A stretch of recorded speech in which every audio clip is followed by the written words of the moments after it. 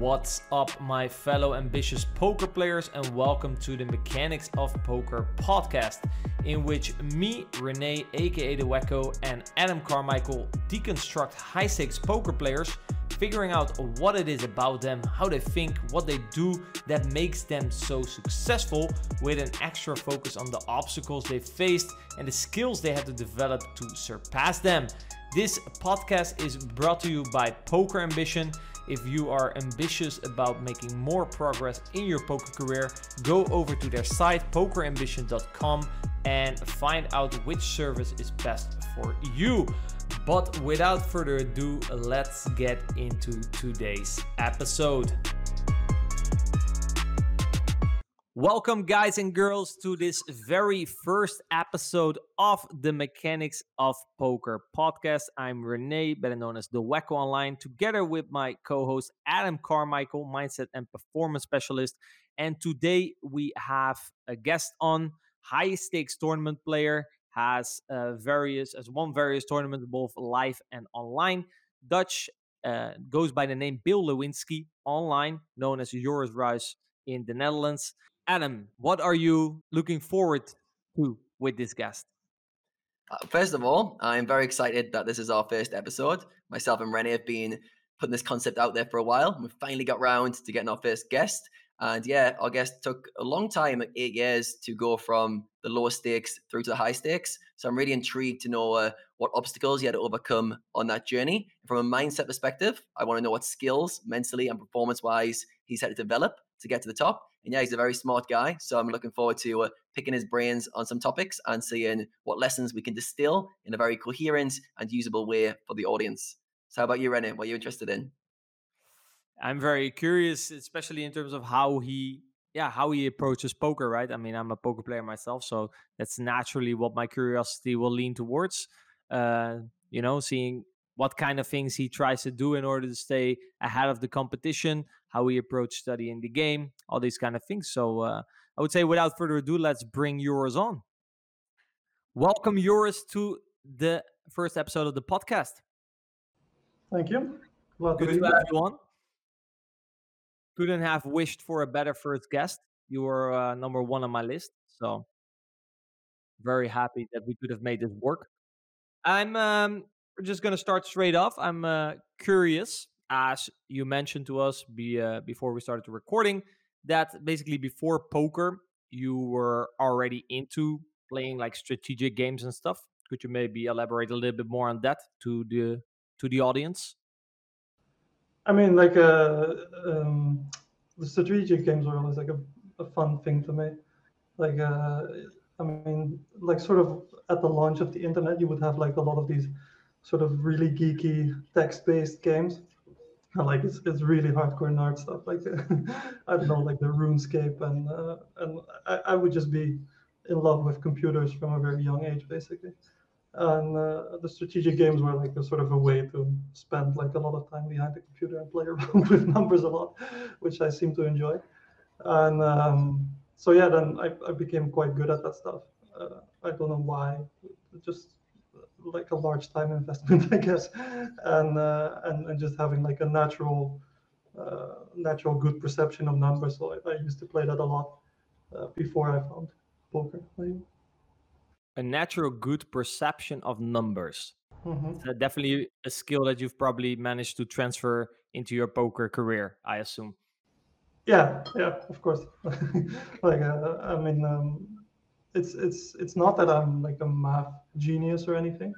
Uh, it's it's hard to describe, but like if you ask me to give like an estimate of something, say how many windows are there in New York or something like that, like just a really big abstract numbers question, I would come up with a pretty decent answer. How many windows are there in New York, Joris Ruijs? The audience wants to know. I mean, I would have to have a bit of time to do like a proper calculation, but I go like, all right, there's what's there, like 14 million people in New York. So you go like, how many windows does an average house have? Well, I'd say about, like New York, there's small apartments, so I'd say about 4 to 5 average, because there's like a lot of houses with just one window, and then a couple of houses with a bunch of windows, of course. So yeah, I'd say somewhere around 80 to 100 million windows. All right, you heard it here first. 80 to 100 million windows in New York. So taking this skill for numbers, you were already playing a lot of online games. Then you got into touch with poker at some point. What was it then about? I assume that then it was like, okay, the games were kind of taking a second place and you were starting to play more online poker. What was about poker that was so much, I would say, better or so much nicer to do than the other games that you were playing? I mean, I guess there was like a really fun psychological element. Also, the fact that the fact that it was for real money, it really added like some sort of extra level of pressure, extra level of excitement. This idea that nobody would like if you're playing just a regular game. I don't know if you've ever had this, but you play like a regular game with your family and two people they don't really care. Like the game all of a sudden is no longer interesting. Like if not every participant is sort of trying their hardest, it becomes much less interesting. And the thing with poker is like once people put up their money, people really care, and they really really care about the outcome and the result and about playing good. So yeah, I thought that element of it was very interesting, and then of course it started making me a bit of money, which was also an interesting aspect to an 18-year-old me who was consistently out of money. like that Yeah, I mean, if combination. if you were gonna get addicted to some video game, which I think a lot of our listeners, including myself, were at some point, right, in their when they were younger, it's pretty handy that that game actually earns you money instead of the opposite way around. Yeah, for sure. And that's sort of where a lot of the addiction turns into workaholism, or like being a workaholic for a lot of people is like there's like this really close boundary between uh, like if you play a lot of poker and you lose a bit of money, people will see it as an addiction, and if you play a lot of poker and win a bit of money, then people see it as like, oh, that's a real professional job, like you can actually do that. Yeah, there's a very thin line between dedication, gamble addiction, game addiction, workaholic. So you would say it determines the outcome determines the definition, basically. For society, yeah, for sure. Like I mean that's basically how society views it, I think. It's like if you're successful at something, then it becomes an asset, and if you're unsuccessful at something, it becomes an addiction, right? Mm. I think also a lot of people can relate to that. Playing poker for play money doesn't work. It's not the same, right? And that's kind of that care factor that you've been mentioning. No, yeah, unless you move up to like the really high play money stakes. Like there's like I think there's like this whole niche community of like really good players that play for play money, and they play really high stakes, and that's actually a really hard level to get to. So then people actually really care. I mean, even though it's not about money, there's like such a huge time investment and such a huge sort of status investment for them that they actually care about the result. Did you grind through those play money levels yourself to get to the high stakes play money tables? No. But when I first started playing poker, I did do sort of half and half play money and normal money, just to try out a bit and to try out different softwares and to see what was going on. And I actually enjoyed back then when I just started out. I actually enjoyed the play money streets and built up a bit of a role there. But yeah, it quickly became much more exciting to be playing for real money.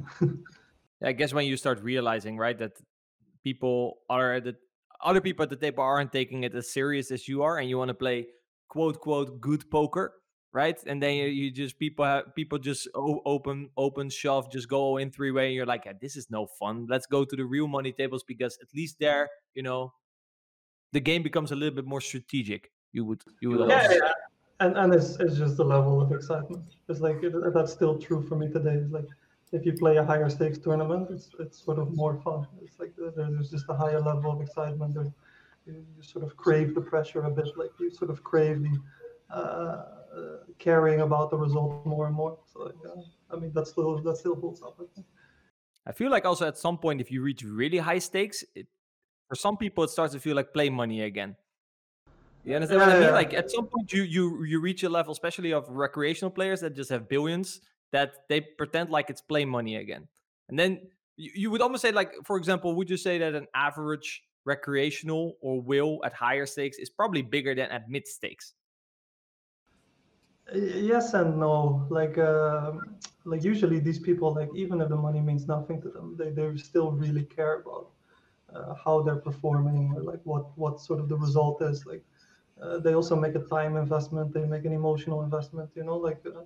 I mean, I don't know how it is for cash, but like for tournaments specifically, like even if a guy has a really big will and he managed to make day 3, for example, he still spent like two days holding on to his stack, 2 days, performing in that tournament. So like even if the money means nothing to him, he still cares about whatever the result is of that investment. So like yeah, I mean, I wouldn't say that wills are bigger, so to say. I don't know, like that would be very nice, but I mean, they also come with like wills on higher stakes. They come with a different skill set that sometimes can make it a lot harder to play against. That's definitely true, and I do indeed agree that, especially the time investment, if you go and play a tournament, there's probably a difference here in cash games and tournaments as well, I would say. But going back to when you just started playing out, and what you also said with the player money, right? It really feels like a game, because you can collect a certain amount of chips to get to the next level. So when you started out, you played a little bit of play money, then a little bit of real money. When at some point, I guess, you let go of play money, that was no longer in your aspirations, I guess. Did you then just start at like the lower stakes and just look like, hey, interesting, I can gather this amount of chips or money or points, however you saw it at that time, to get to the next stake? Or were you just playing and taking it day by day? Yeah, I mean, there wasn't really like a conscious plan or something. There was not like a sort of goal set out, like, okay, this is the level I'm at now, this is the level I want to reach. Like I was just sort of, just playing, making a bit of money, then losing a bit of money again, and just following a bit of the ups and downs. And yeah, I mean, and I let go of the play money quite quickly. It's not like I spent ages there, but yeah, like uh, it was just fun. Like it was just like a way to spend some time for some enjoyment. It was like I sort of really enjoyed figuring out the strategic dynamics. Like pretty quickly, I found like a lot of resources, some videos about other people playing, like some articles on the internet, and I started trying to incorporate that. And I just thought the process of that was super interesting, and that's actually that held true for like a long time throughout my career. Is that I just really enjoyed the game, and there was never like a moment like, all right, this is where I need to be, or this is where I want to go.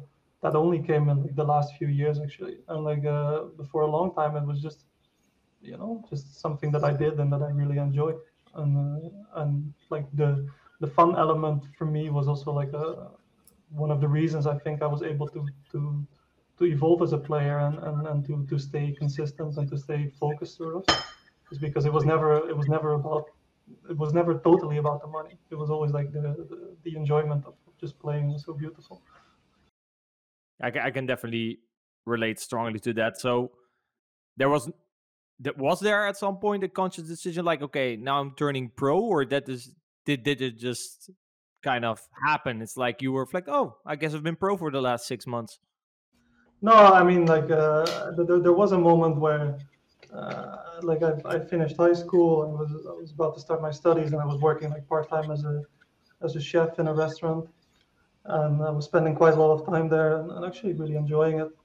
But like the hours I would not work, I would just make so much more money. So I sort of slowly phased out the the side work, and then pretty quickly after I sort of phased it out, I mean, I was playing tournaments, so I won like I had like a really big score, like a really big. Like I won like 100K in one night when my bankroll was like 8K or something, or 7K. So like at that point, it was just like, all right, now this doesn't feel to me.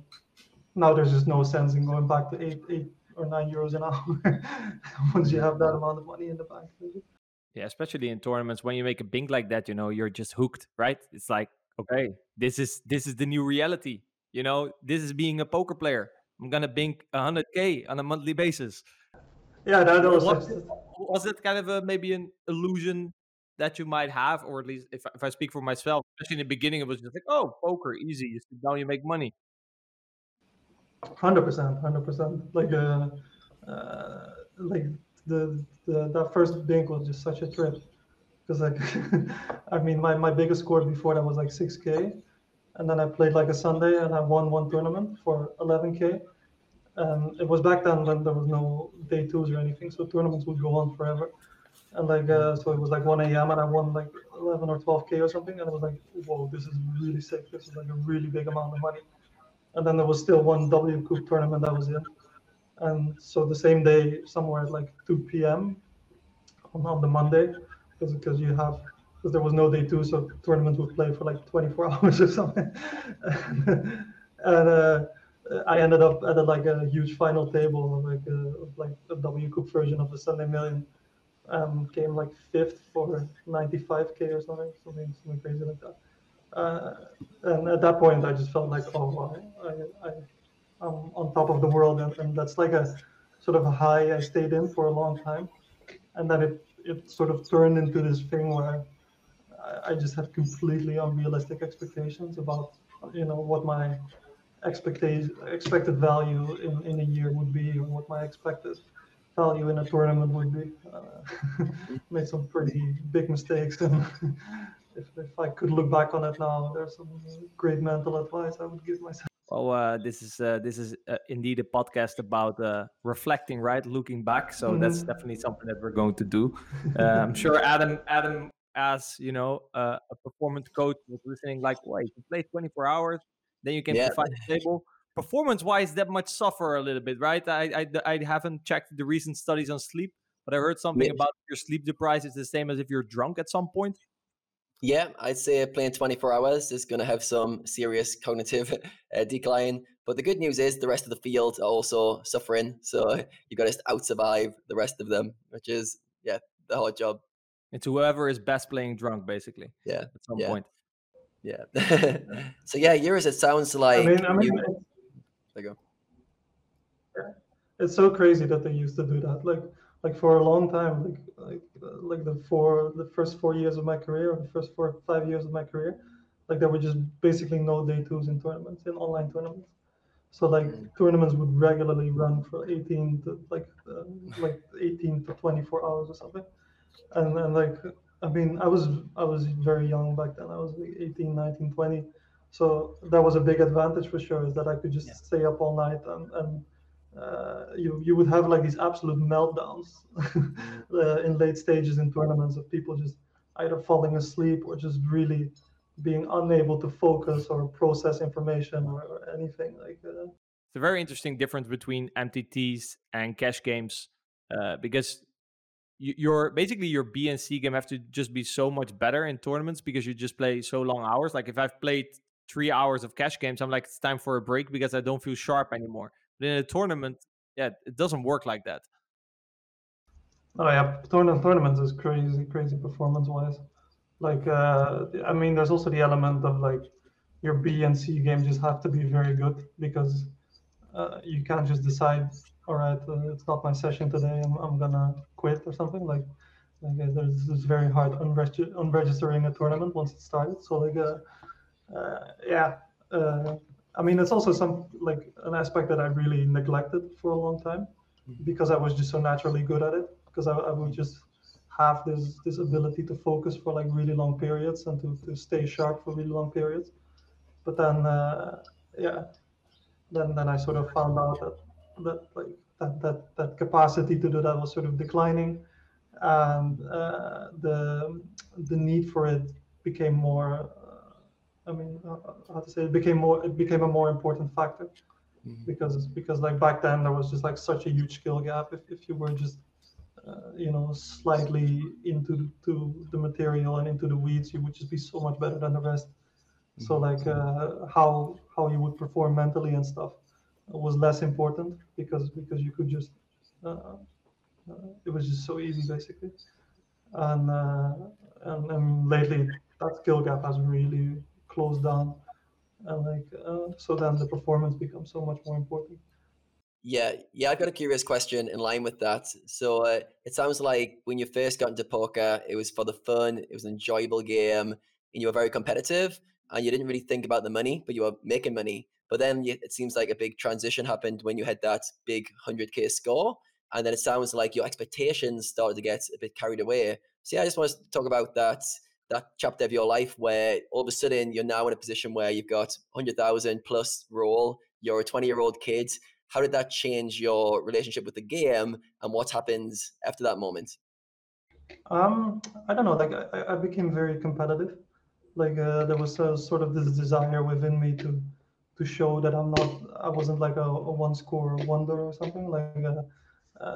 So yeah, I started competing at higher stakes, which probably wasn't a great idea at the time, but I learned a lot from it. Actually, it sort of gave me a bit of learning money, and I also treated it like that a bit because I started playing like heads up cash a bit because I really enjoyed it, and I really enjoyed like the challenge of the one-on-one battle.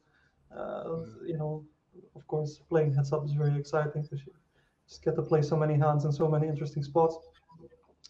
So yeah, I would just sit anybody at 2, 4, 5, 10, see what happens, and obviously, I mean, I didn't lose like a huge amount, but I lost a little bit back to the to the high stakes community, but I actually got in like a really decent amount of volume, which made me a lot like which made me a lot better player. That was like a huge boost in my ability and my skill.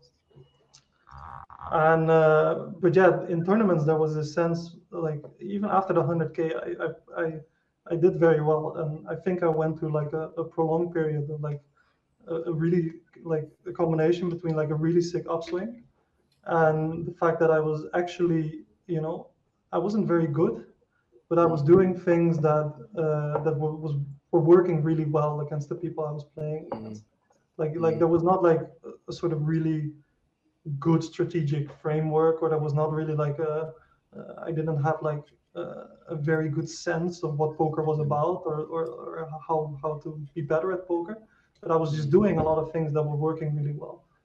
I was mm, just playing hyper aggressive, like really pushing buttons on or like really pushing the limit on like mm, sort of what hands you could play, and just being completely over aggressive. And back then, like the field was just very passive, and people mm, would really struggle to defend against aggression. So I think it just worked very well. And then I went through a period where I actually won quite a bit, and mm. like even on like a consistent basis, and like what back then were like sort of high stakes. Like these days, they would be considered total mid stakes, but like or even low stakes.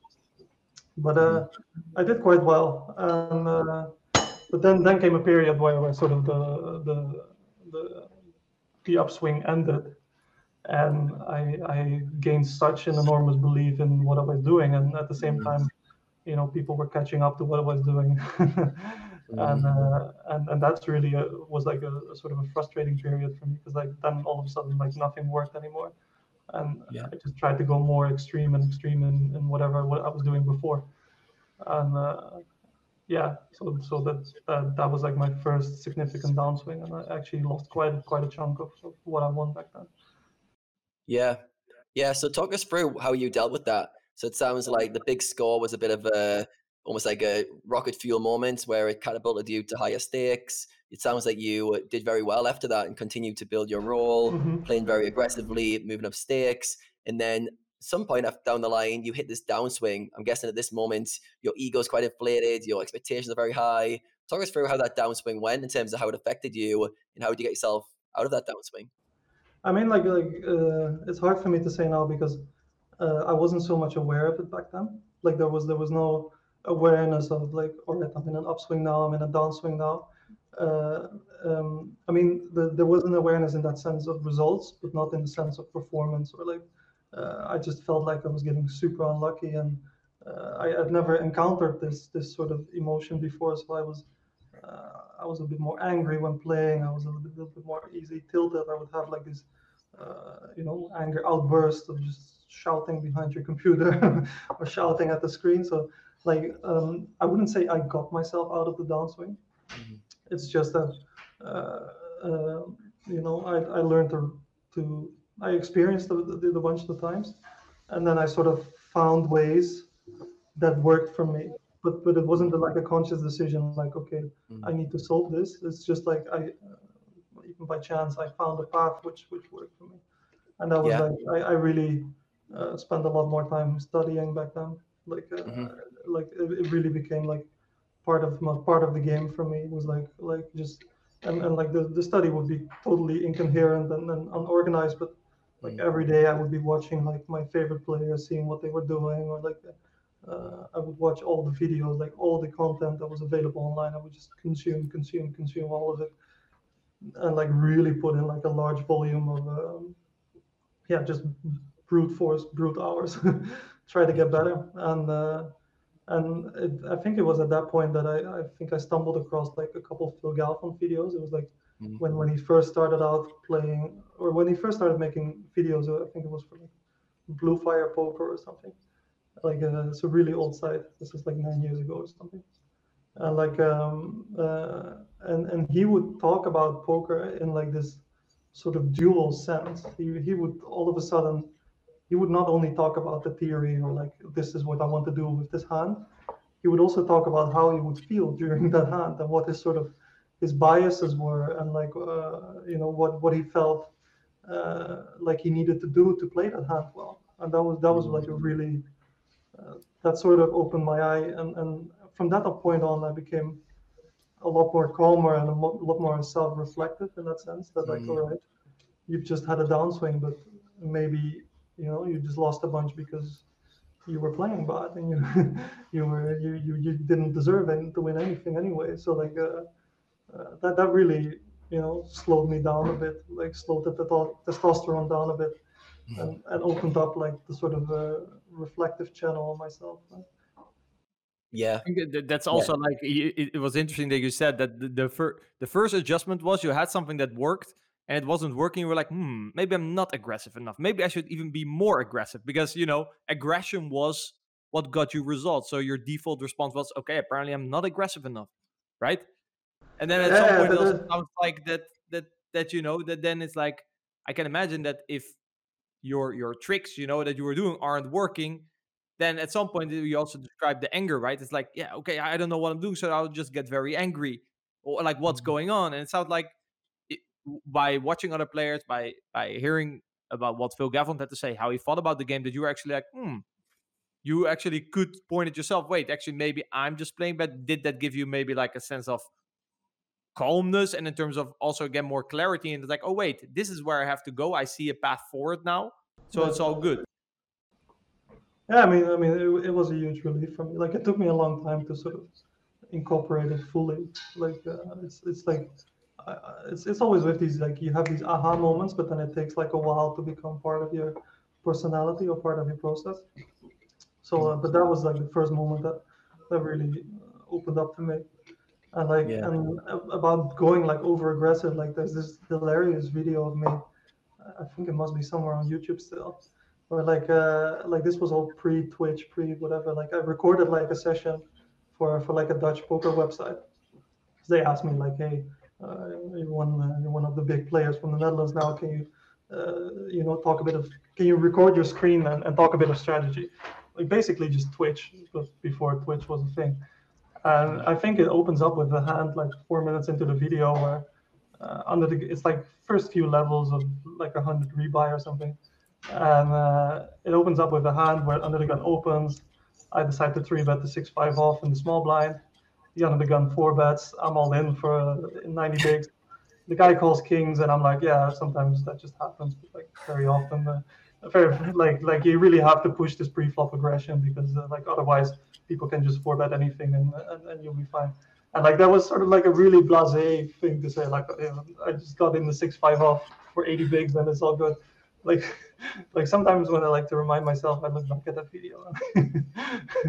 You can rebuy, right? So No. It was not in the revive period, but like it was somewhere early stages, and that's just an example of like, I would go completely overboard with the pre-flop aggression, and that would work quite well until it stopped working, and then it started really losing me huge amounts. Yeah, if you up your frequencies with sort of GTO approved hands, it's not like people are like, okay, it's a little bit loose, but but if you see the 6-5 off, you're like, okay, this guy's completely out of his mind, right? If you get 6-5 off, then where do you draw the line? Yeah, back then there was no concept of what GTO Yeah, was. there were no lines, there were no boundaries. It was like, oh, it's ace-5 suited. Okay, and it seems quite GTO. No, like ace-5 suited would be too good of a hand to do it with, because like that you're sort of wasting a hand. Yeah, you can just call, right? Why would you jam? You can just call. Like the 6-5 off, you can, If Yeah, you just get the false pre-flop, you're sort of happy with it. Like. So it sounds like that first obstacle that you encountered was a bit of a catalyst for your studying and for going deeper and working on yourself. And then also for watching the Phil Galfond stuff, got you to be more inquisitive about maybe your biases and overcoming your aggression. So at what point did you realize that you were pushing your aggression too far? And how did you start to counter that? How did you start to ease off that aggression to find that more balanced strategy for yourself? Yeah, I mean, I just became very curious. Like that was like a period where I just, I got on 2+2 a bit. I started, reading all the threads of the high stakes players back then. Like high stakes players would still happily discuss their strategy in public, and like all that resources were just, publicly available, and people would just give their insights on all the things. And then, I started posting a bit. I started writing a couple of these guys like, hey, would you be interested to look at my stuff or to study together? I mean, most of them said no, but because they just thought I was this weird fish that was playing in tournaments and that. And but yeah, eventually I found like a few people to collaborate with, and that's when I really got into the feedback loop of like, people would ask me like, why did you do that? And I would explain my reasoning, and I would sort of notice that I would always try to be right. I would always try to give like an explanation that both justified my play and made me sound very smart. And at one point, I just realized, like, wait a second, I'm not studying here. I'm just defending my own ego, or like my own idea of what I should be as a poker player. And that's really when I decided to take a conscious step back and like, all right, if somebody has input on a hand, especially somebody you respect, like just listen to it and see where it brings you. And really, in that sort of collaborative sense, I found out that like a lot of my tendencies were based on absolute nonsense, and some of them were actually very good ideas. And like, some of the things I was doing were actually, if I look back at them now, I look like, yeah, that was actually very smart, and you were actually quite far ahead of like what we would later find out to be GTO plays, or to be. Uh, but yeah, so I found more balance in that, I guess. Yeah, sometimes players, especially new school generation, they think like, how did you guys play poker before solvers, right? But especially the better players, we were already doing a lot of stuff that was very solver approved, right? And especially, I think there's still, maybe even up until today, there's still players, a bit old school players that like, I don't need the solver. But it's like the solver often that does exactly what they would also do. And that's why they say like, I don't really need the solver. Because they were sort of already playing solver approved strategies somehow, because they understood the game, right? They understood how a hand generates EV, which basically what a solver does very well. Yeah, and I think this discussion about solvers and no solvers is like sort of a dead horse at this point. Like it's been discussed to the end of times, but uh, like before you had a solver, you basically asked yourself like, okay, how do I make money on this hand? Like what is a good way to play? And I still think that's a very relevant question, and a question that sort of people forget to ask themselves every once in a while. But then the solver is also like, it's just a tool to test whenever you have this idea of like, okay, what is a good way to play a hand? and you come up with an answer. And then the solver is just a really good way. It's like, all right, does this actually make sense, or am I forgetting something, or am I seeing something that's not there, or like is there somewhere deeper down the tree, or like the solver gives you a lot of comprehension to the question you ask yourself. Mm-hmm. Yeah, especially also in terms of discussing hands. Like nowadays, people might even not feel the need to discuss hands. Like, why? I can just consult the Dream Machine, and he tells me exactly what is the case. But I think it's definitely very valuable to discuss hands if you indeed discuss it in a way that you're actually open to learn. Because I think a lot of people, like the story that you just told, I can definitely relate to. In the beginning, like you're not discussing a hand to find the truth. You're just discussing a hand in order to prove that you're right. And if two players are discussing hands and trying to prove to the other that they're right, you will get a very interesting conversation that no one will actually learn from, right? And I think at some point in there, in everyone's poker playing careers, you will have that confrontation with the ego. That's like, wait, what's going on here? You get into a heated argument trying to defend your place until at some point you just realize, shit, I'm not making any progress this way.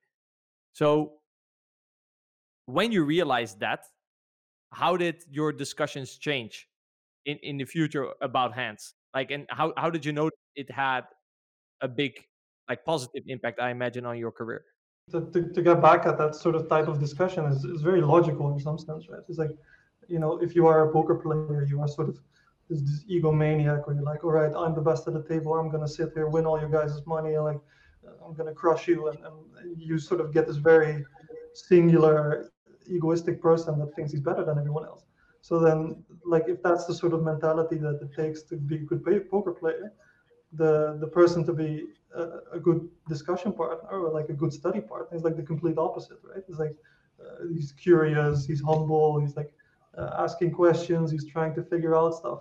So like you need to combine these two personalities into one to be really successful at both areas, and that's not an easy ask for most people. And so it's not strange for me that these sort of discussions happen very often, where like two guys are just discussing a hand and not coming to any sort of conclusion.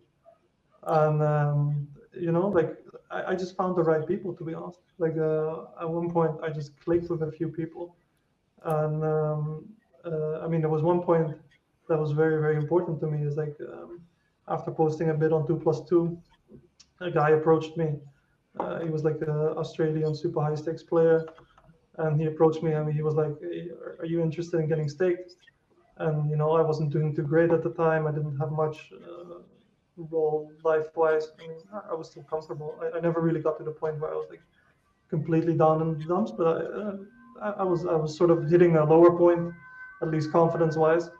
And he asked me if I wanted to get staked, and like he was this really smart guy. Like he knew so much more about poker than everybody else did at that point.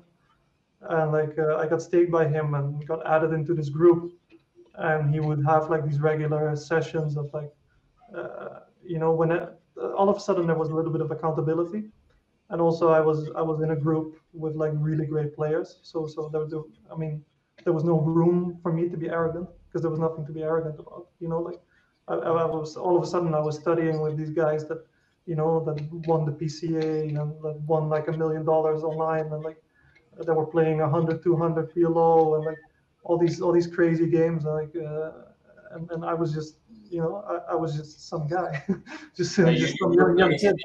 So and then there was like uh, I mean there's a couple ways to go about that for sure, but I just felt so grateful. I just felt so happy to be in that environment and to have these connections, and I learned such an incredible amount from them. Is that still something that, like, okay, so you entered this group, I assume you gained a lot of knowledge, you were in general very curious about the game, right? So you're very open to that knowledge, and I assume your career went into quite a, you got out of the struggles. I think confidence wise it also helps, right? If you get strategy with a lot of very good players, you kind of take a little bit of their confidence with you, because they're so good and you're learning strategies from them, so it helps your confidence in a way. Like if you go to a downswing nowadays, do you still then go to back to that group, or Do you still go back to other people, discuss hands? Like how do you now handle a downswing compared to then? Like what do you look for? I'm much more conscious of what a downswing is right now than I was back then. Like back then, I considered the downswing just bad luck in your cards, basically. It's like, all right, we're losing money, we're in a downswing now, and we're winning money, we're in an upswing now. I now much more recognize that it's like a whole process that comes along with it. That like the fact that you're losing money also hits on your confidence, which hits on your ability to perform, which hits on your ability to execute. So like I now maintain like a much more balanced routine to make sure that that whenever I'm losing, that I know to pay extra attention to these kind of things. That that whenever I feel like I'm not playing my best or like in an unlucky streak, so to speak, to start playing a little bit of less tables to make sure to focus on quality, to focus on improving your ROI instead of the volume. Because like if your ROI goes up, volume goes down, like the downswings become much less significant, of course. So yeah, I mean these days I have like a lot of things besides talking to players or trying to improve my game that help me, and also my study routine. I mean, it doesn't really matter if I'm in a downswing or not. I just have a routine that I stick to study wise. So like yeah, I I mean these days I don't really feel like there's ever really a downswing or an upswing. It's just like one big session. Like you just play and like see where it leads. Mm-hmm. But yeah, like still discussing strategy with good players, and sort of like once you find out a couple of things, like all right, this is where I'm gonna be so much better, or this is like an area where I'm really gonna win money against the opponents I'm playing against. That's always a great way, of course. But that's not something you should do only when in a downswing. So that's And that's the thing, right? I guess earlier on in your career, you do things. You're more reactive. It sounds like you were more reactive earlier on in your career, and now you just you said like ups and downs. It doesn't really matter. I just see it as a long-term session. I think also at some point, when you go with the ups and downs of poker, it can be very stressful, right? I guess at some point it's also like you have to find a way to start handling that stress. You have to change your perspective on the ups and down swings, and it sounds like you've really found it. Like it doesn't throw you off anymore. It's like would you say that an upswing doesn't anymore make you feel like you're the best poker player in the world, and a downswing doesn't anymore make you feel like the worst poker in the world? Is that like the swings just got way less? It doesn't influence you? I mean, in an ideal world, yes. Like, but I'm still human. Like, I still care about upswings and downswings. Like, it's not like I'm immune for it. It's just like the extremes are sort of less. The polarity of it is less big, I guess. But like, I mean, it still hurts losing a bunch of money, of course, and it still feels great winning a bunch of money. You still, I mean, it's very hard to get out, especially in tournaments, because the swings are so intense. Like it's very hard to get out of your own head and say like, all right, I just won like such a huge amount, but I'm not the best player in the world. I'm just the same guy that I was before. Like, or like once you get crushed for like a streak and like you just feel like you're making the wrong play every single time, and like everybody seems to, you get this voice in your head like, are they recording my screen or what's going on? Like it impacts you. I mean, I think anybody says anybody that says that it has no impact on them at all, especially in tournaments, I think is lying. It has to be. It's either lying or they're unaware of their own inner workings. But like, but yeah, but like there was a moment where I think like two and a half years ago, or like maybe 3.5 years ago, where I really made like a big jump in stakes, where I really started playing like the 10Ks online, where I bought into like a couple really big buy-in live events, and I could sort of notice immediately like my old patterns coming back. Like I was just in such a new field, and like the amounts were so extreme all of a sudden. It's sort of like this whole swing of confidence of like, all right, I'm the best, I'm the worst, it came back it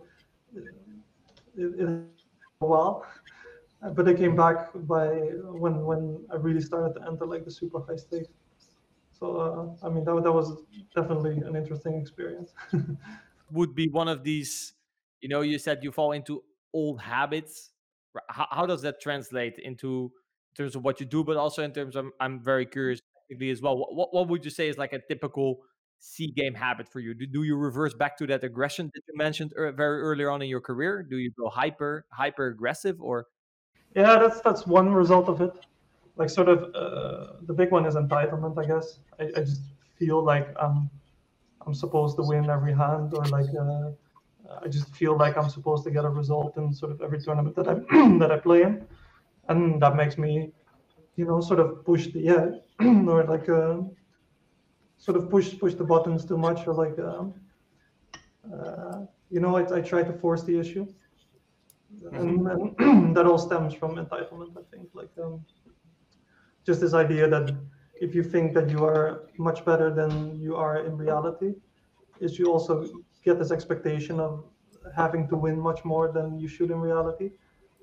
And at that point, you're just, I just sometimes get into this mode where I think like, all right, I have to do lots of special things in order to perform well, or in order to show that I'm much better.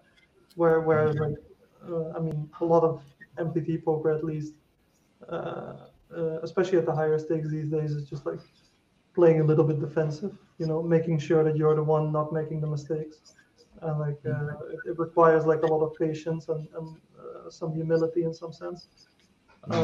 Like when I'm playing my C game, or yeah, especially C game and lower, I guess, it's like that entitlement ramps up, and like sort of the patience and the humility goes. Like, Yeah. So when you noticed these patterns coming back when you started playing high stakes again a few years ago, how did you deal with them? So you had entitlement coming in, you had a bit more aggressive tendencies. How did you overcome those whilst there's high stakes poker on the line and there's lots of money involved? How did you work your way through those problems? I mean, like it's still something I struggle with, like every now and then. So there's not like one magic bullet where I would say like, all right, do this and you will never have entitlement again. I think like the awareness is a really big part of it. I think just having the capacity to be honest with yourself, and to really sit down and like, all right, why did I make this decision? Why did I do the thing that I did? And really, don't take the easy answer or something. Don't tell yourself I made a mistake. Really find out why you made the mistake. And to really, it's a it's a quite a time-consuming process as well, and it just takes a lot of awareness of your own mental patterns. And I mean, I also think it's great to get help in that sense, to have some sort of accountability.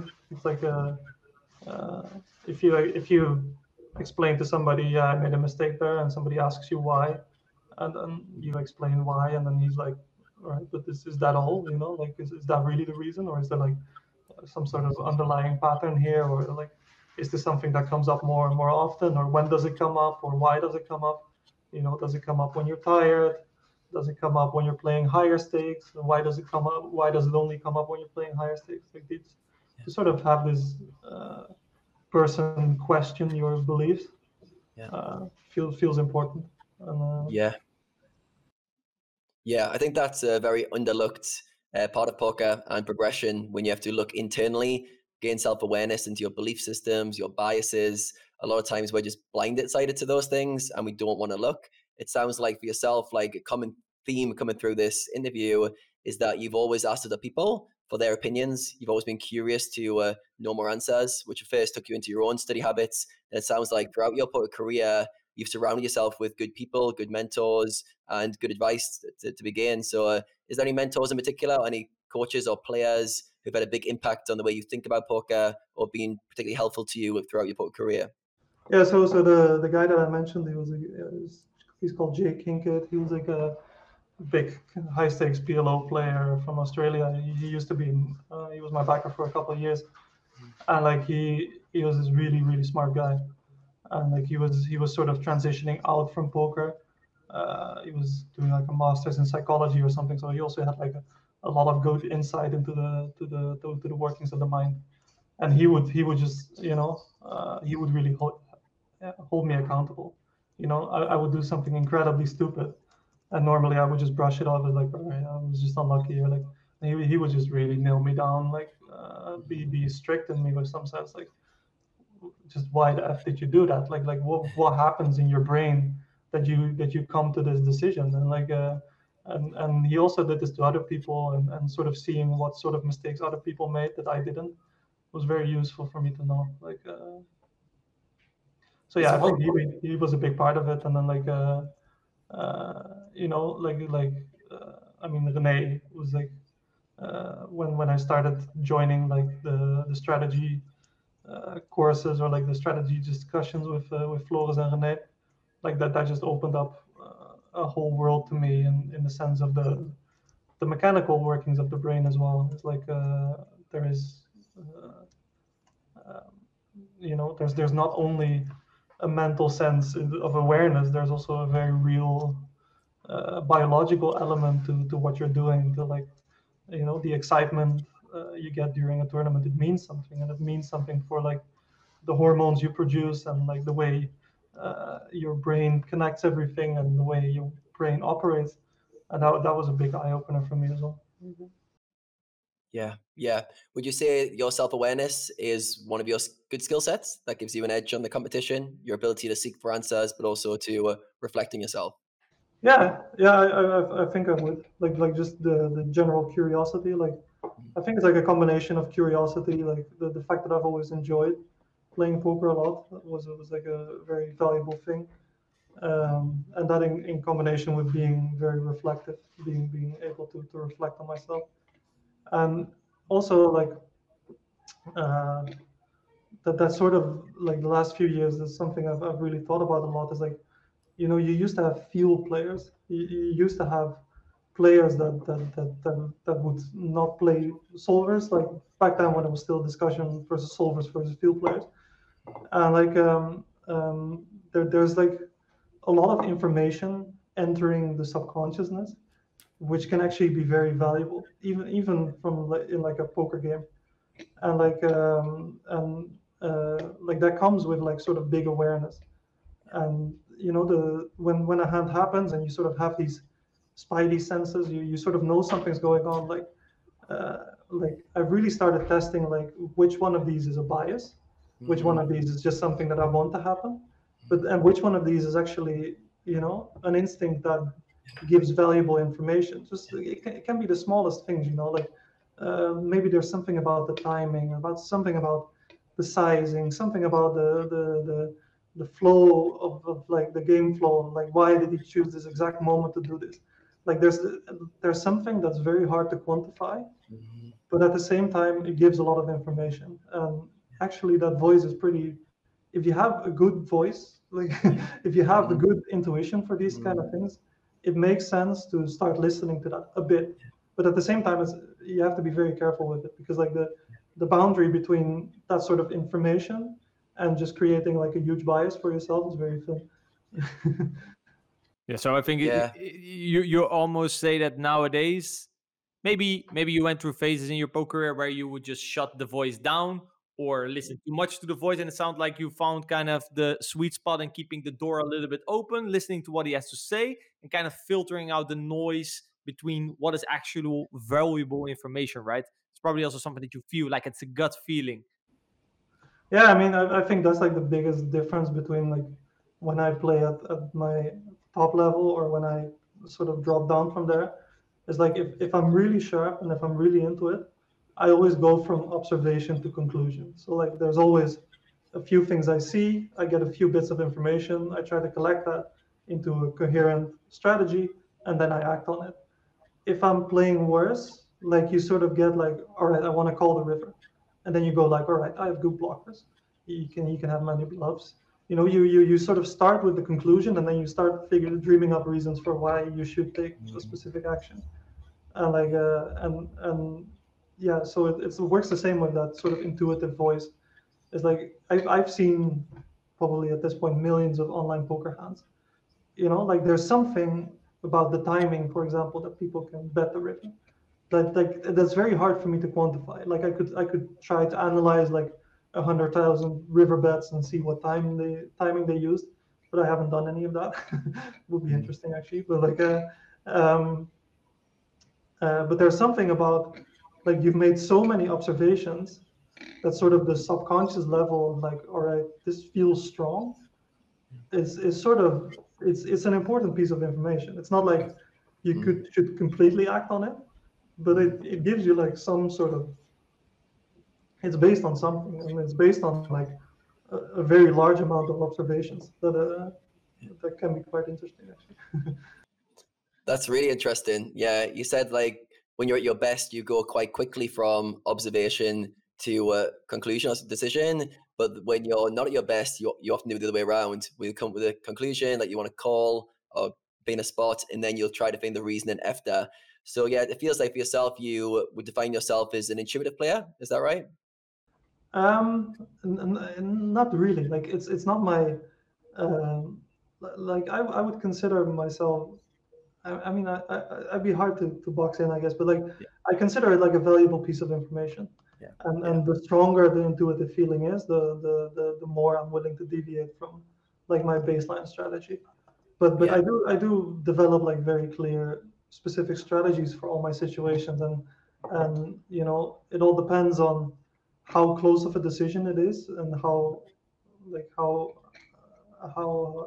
highly I rate the intuitive feeling.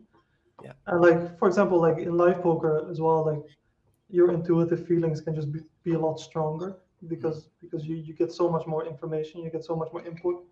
So like yeah, I mean I wouldn't say I'm an intuitive player because I always try, like even if I have a strong intuition about something, I always try to finish like the logical process behind it. Yeah. But I do value the information that is. Yeah, you don't close yourself up to what your intuition tries to tell you, right? It's not like, oh, there's a feeling, let's just block it. No, like again, the word curiosity comes back, right? You're curious to what your gut feeling tries to tell you. Yeah, but I'm also very I test these a lot. Like when I'm playing and like for example, like I see a certain bet size on the flop and I like intuitively I feel something. I feel like, all right, this feels weaker than average or stronger than average.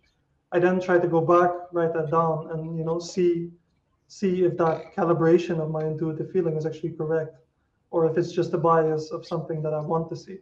You know, like so it's not like I just leave the intuition there to just do its thing. It's something I really try to work with and I really try to calibrate. Yeah, so intuition seems like a good power, but it's like it can also sometimes be playing with fire. You really have to start to become good at trusting it, and it also sounds like the work you did with the guy from Australia that you mentioned, right? To really go deep into basically the mental mistakes, like where did I go flawed in my logic? Where was it a bias? You start to identify more like what's real information and what's sort of the bias, and you start to differentiate feelings. Okay, I want to just do that now out of entitlement, for example, something that you mentioned, or out of a real piece of information because, like you said, I played 1 million poker hands, right? It's a process that you start to recognize. You start to call bullshit on your feelings, basically, right? Yeah, and I actually think these things are really interesting to test, to just play like a session and like to write down like, all right, I have a feeling that whenever people uh, I don't know. Like say one of your intuitive feelings is like, all right, the guy bets big on the river. He has it more often than not. It's like you can just go back to your data and check if that's actually true, and like and to sort of test these programs that you learn yourself, to test it if they are true, and especially like I find it especially a nice opportunity when you have a hand that actually like that doesn't lose any EV when you're wrong. So for example, like you get four bet in a certain scenario, and you intuitively say like, all right, this is the type of guy that never bluffs. Like this is just the guy that never bluffs in this scenario. Like that's an intuition. That's like a feeling that can come up. Like he's really strong. Yeah? Like some guys will four bet bluff, but this guy is just not one of them. Is you like you test that sort of moment, yeah, like instead of just automatically going all in with your aces, you go and ask yourself, all right, uh, is this a guy who I expect to just never fold, to just have a bluff here like once in a blue moon, like once in 80 times or once in 70 times. And then if you 5-bet jam and the guy folds, you go like, all right, maybe that sort of intuitive feeling was not completely correct. Like you can sort of and you're making a lot of money anyway because you're 5-bet jamming aces into a tight player. Yeah, but there's also like an opportunity for learning, and Yeah. so that's like an amazing place to be. It sounds like you're in the process of making the unconscious piece of information, which you labeled also as your intuition. You take that intuition and try to make it conscious. Like, interesting. I feel like this spot is strong. What is it about the texture? Maybe the stage in the tournament, maybe the stack sizes. And then I think it's very valuable. Then if you can make that information conscious, then next time when you play your B or C game, what you said that sometimes that intuition maybe less sharp.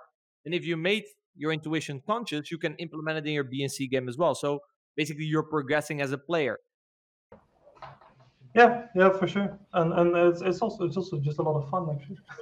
Like It is a lot of fun, right? Because sometimes you also just call bullshit. Like, oh, apparently I was wrong. yeah, it's like an extra element to your game as like a piece of self exploration. Like how do I work? How does my brain work? And like yeah, I just think it's like an enjoyable element to add sometimes.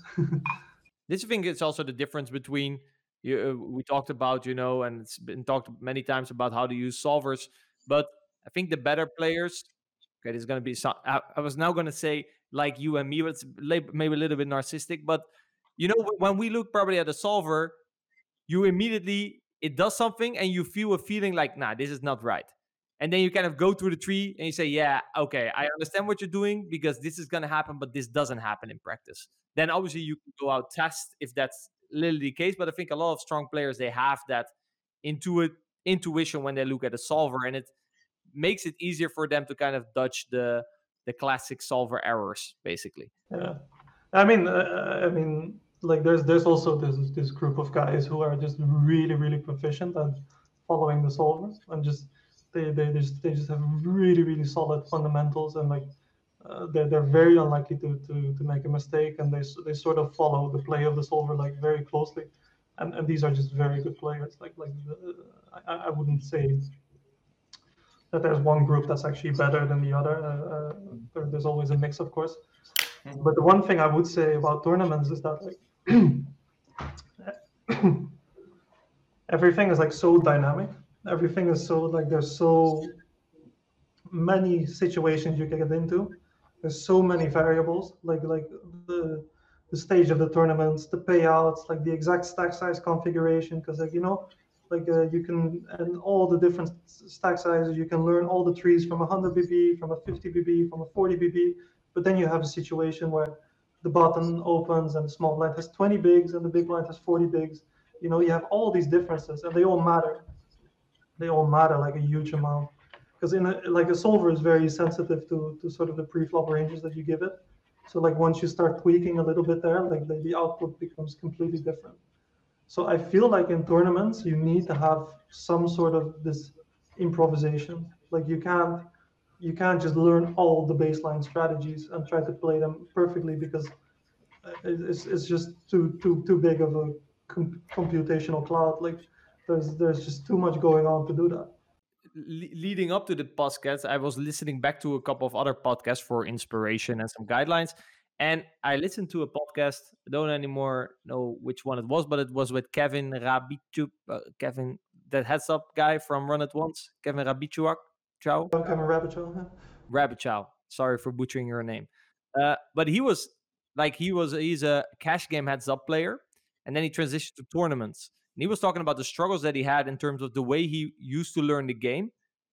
Heads up cash is, you can go really deep into small nuances in spots because there aren't as many spots. Whereas in tournaments, as you said, there's just so much variables that keep on changing that if he would take that study approach and use it in tournaments, it would take him his whole life to figure out how tournaments work, right? So you need a bit more of a holistic approach and kind of get a feel for how various situations play, right? And that's kind of also, I think, what you're describing.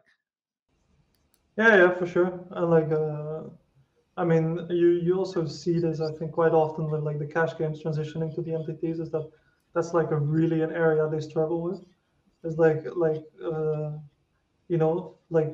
situations that are quite easy to solve, uh, all of a sudden become very difficult for them because they just have no reference or no guidelines for them, and they don't have like this natural improvisation. They don't have like this natural way of figuring out. And so yeah, I mean, I still think the systematic solver study is very, very important, and it's very, very useful. But to be in the illusion of just being able to execute all of those strategies whenever you need them, to be like, all right, I'll just open up a file like hijack versus cutoff, 30 BB, like near the bubble. I just know what to do. I mean, I just don't think it's realistic. But maybe, I mean, you always have to assume that There's always outliers, right? that you're competing with very smart guys. Like maybe there's like a couple of guys who have like, I don't know, this really sick chess player's memory that they can just navigate this, and that they can contain all this information within their heads. I just found out for me that like it was not a very realistic thing to do. No, I mean, the way we approach poker, I mean, obviously we have discussed poker many of hours, and we're both big fan to to find the mechanics, right? To stay within the line of the name of the podcast, try to find the mechanics and the differences, how certain spots work, and kind of from there use your intuition. Now, this is a spot where usually this applies, and then kind of see what the small variables are and try to figure it out. And I guess it's also the more variables are, the more you should try to let go of making the perfect decision. I think that's probably something that they then struggle with as well. Just dealing with the fact that you cannot make perfect decisions because of so many variables. I would say that it's a spot that I would struggle with as a cash game player going to MTTs. Yeah, and I mean, I also think like whenever people play some sort of strategy that's very close to a solver, they expect to make a lot of money. And then when people start making mistakes, they expect to be making a lot more, even a lot more money. And like that's not necessarily true, especially in tournaments where like like you could be doing something very solver approved in an ICM scenario, for example, and still lose a ton of money just because of the response of your opponent. So you really need to be aware of like what sort of factors influence your decisions there. Mm-hmm. So given the way the game plays, it's just being quote quote GTO punishes you a little bit more than in cash game because of, for example, ICM considerations. Yeah, I mean, a good example of that I always find is like if you're playing a satellite, and I don't know, there's 5 people left, and 4 people get a ticket. Like satellite is sort of the most extreme ICM scenario you can get into. It's like if you are second in chips, and the big blind is a chip leader, and he's like a huge whale, and he's going to make super loose calls, and he's just not going to respect the fact that he doesn't need to win the tournament, but he can only win a ticket. That's actually bad for your EV if you are out of position against this player. So he's going to make a lot of mistakes against you, yet it hurts your expected win rate in this tournament. And that's in a lot of tournament scenarios where like like the people who are not in the hand, they have an opportunity to make money. So like whenever there's 2 people entering the hand and one person makes a mistake, which ends up to both players busting more often, for example, that's not good for the play. Like he's making a mistake against somebody, but the player he's making the mistake against is not the player making the money, but it's actually the other people at the table. So like if you then go to this like solver mindset, like all right, whatever I'm doing in the solver is good. Yeah. You're just not seeing the whole puzzle. Like. That's, I think, very interesting. I remember once you told me about a hand. I think it was in a seminar that we gave, where you actually folded the hand that's normally being played. So you folded the hand to get out of the way because you figured the players behind you would make bigger mistakes if you would go out of the way than if you would play the hand. Basically, I thought that was for me that was mind blowing. Like, what do you mean? We have a great hand. I just look at my hand. Can I play my hand? But you threw your cards away. The guy made a mistake, right? Rejamming, I think. A way to lose of a hand, and you make money by doing nothing. Yeah. I think it was in one of the seminars we did, but like basically inducing situations in which people bust very frequently, especially if you have people that are likely to bust too often, or like that are likely to take too big of a risk, is a great strategy to make money in tournaments. It's like just go out of the way. Like the way in cash games, it always works is like you play a hand, it's minus EV, you don't play a hand, and if it's plus EV, you play a hand. In tournaments, you sort of have to outperform the EV of a fold. So like a marginal plus EV hand becomes minus EV because the threshold of what you're trying to outperform becomes higher. Very difficult at the same time. You notice that because to go back to a point you were talking about, right? You were starting to play more high rollers, and you talked about that people. When we talked a little bit about GTO, you said some people are a bit more defensive by nature, and from there they might they first try to defend well, and from there they might start exploiting you. You encountered, and maybe we can talk about this, like getting out of the way for other people to make a mistake. You encountered these plays, I assume, more when you started to play these higher stakes tournaments. Yeah, I mean, like the thing with higher stakes tournaments is just like you have this very uncomfortable combination of like people will just make less mistakes, so you get less of this confirmation of like, oh yeah, I played a really good hand, or like I played this really well. You just get paid less in general with your good hands, that kind of thing. And then whenever you make a mistake, like they have the ability to pounce and to really punish it. Um, um, and that's only of the mistakes you're aware of. Like then there's also this part where you also have to consider is like these people know something that I don't, or it's possible that these people know something that I don't. So I really have to watch out for that. But yeah, that's the biggest thing about playing higher stakes is like people are just gonna make mistakes less. So your own mistakes are gonna be much more costly. And that's why a lot of people sort of employ a little bit of a more defensive strategy, I guess, is because not making the mistake just becomes so much more important. Yeah, because also, attacking and going out there and trying to pick up chips, you will blunder probably way more frequently than you would do at mid stakes, for example. An exploit, a positive intention to make an exploit can blow up in your face a bit more often at higher stakes. Yeah, for sure. And there's also less opportunity to compensate for mistakes. Like say you open a little bit too wide, you could consider that a mistake, but at mid stage you could value bet a little bit more correctly. You get attack less. You sort of have a higher realization of your hand, so like the mistake just becomes smaller. And like at higher stake, it just means like if a mistake is getting completely punished, even a very marginal mistake or a very small detail can end up losing quite a bit in the long run. So like, and also the defensive strategy is, I guess, a bit easier to play. This, What would you say was the biggest adjustment you had to make when you started to play, like you were even referring to very high buy-ins live? What were kind of adjustments that you had to make when you started playing higher, and were there also some adjustment in terms of high stakes live and online? Was there a difference?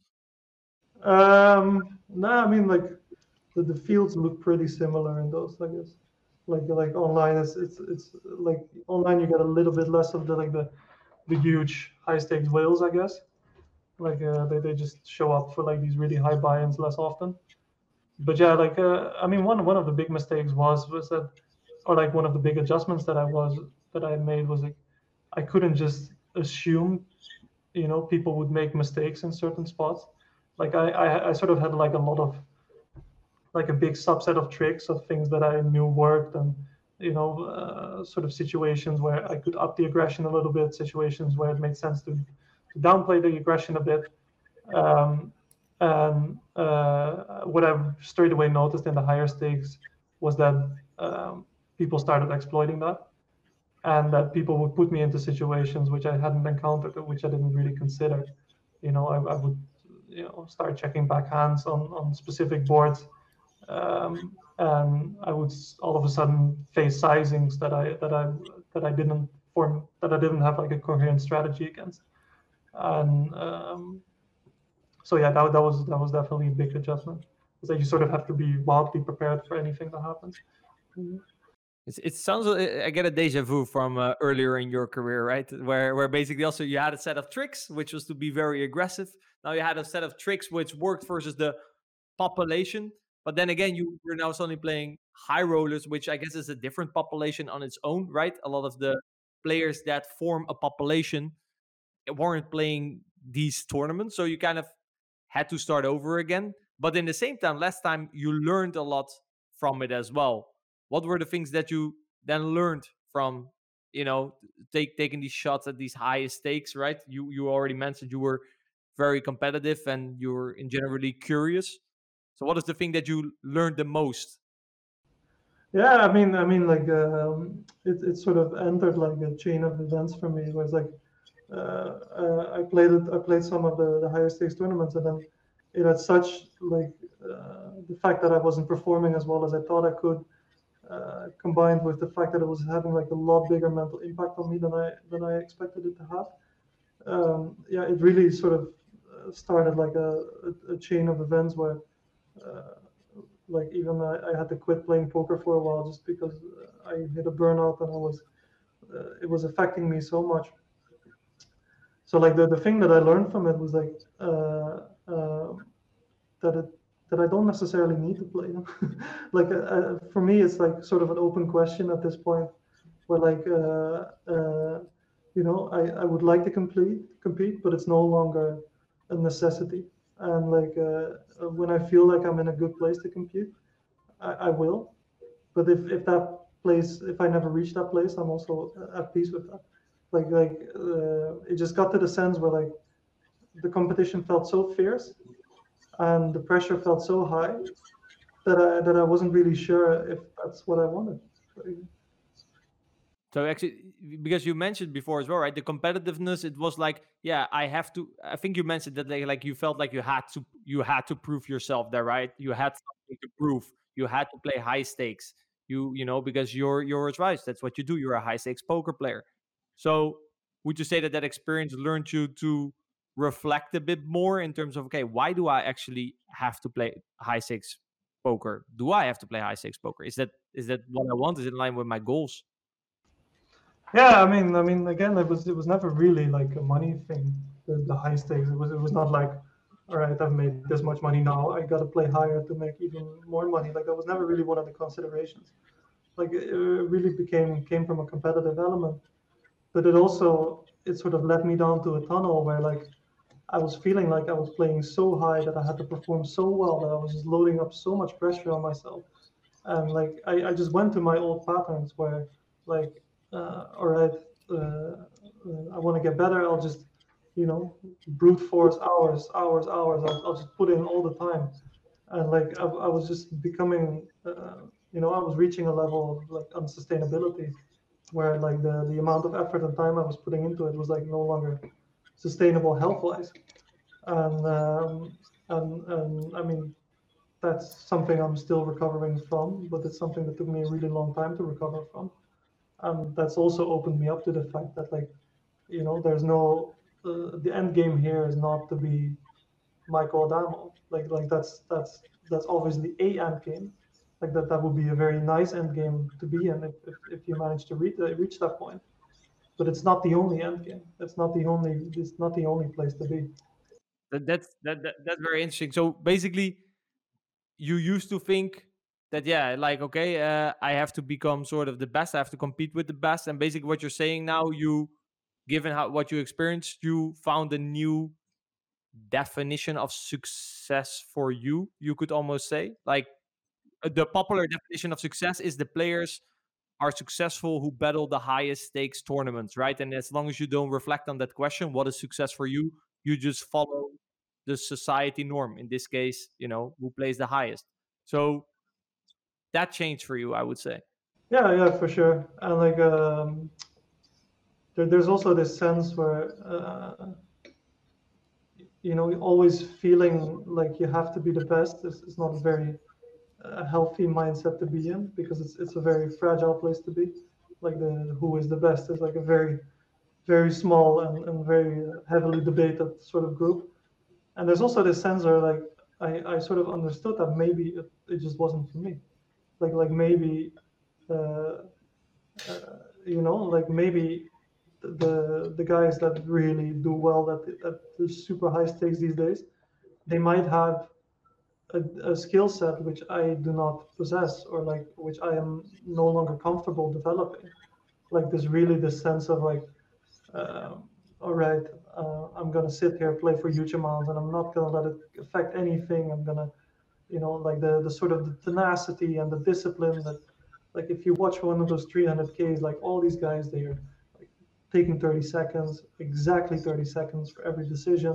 Like they give away nothing tells wise. Like they have like this complete armor of physical presence. Like maybe that's just not for me. And to sort of accept that that's okay. Like um, and to accept that I no longer want to invest like 90% of my spare time into developing myself as a poker player. This is interesting. So there's like two points here. There's one, maybe they possess certain skills or have certain talent that maybe I don't have. And second, let's say there are things that I can do in order to join them on that table, timing 30 seconds for every decision.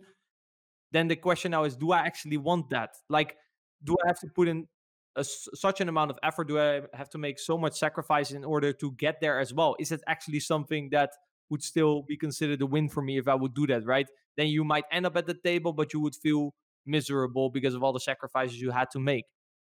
Yeah, because after that period of playing like really high stakes, and I literally crashed. I sort of I hit a burnout, and I hit a period where I just couldn't play poker for months, and where like I just I mean I had a very significant burnout in that sense where like I was just physically incapable of doing a lot of the things that were completely normal to me before.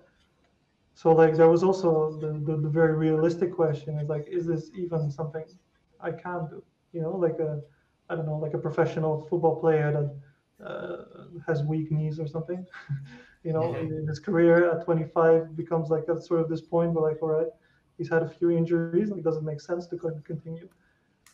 So there's that element to it, and then there's also the element of like, do I want it? Like does it bring me happiness? Like what is sort of the end goal here? And like I always assumed the end goal would be to uh, uh, just be the best. But Yeah. you have to be very realistic with yourself. It's unlikely that you're the best. Yeah, especially if you're competitive, right? That's just if you don't stop to think about what you want, that's kind of what you go for. I mean, this is the game you put all your hours in, so why not try to become the best?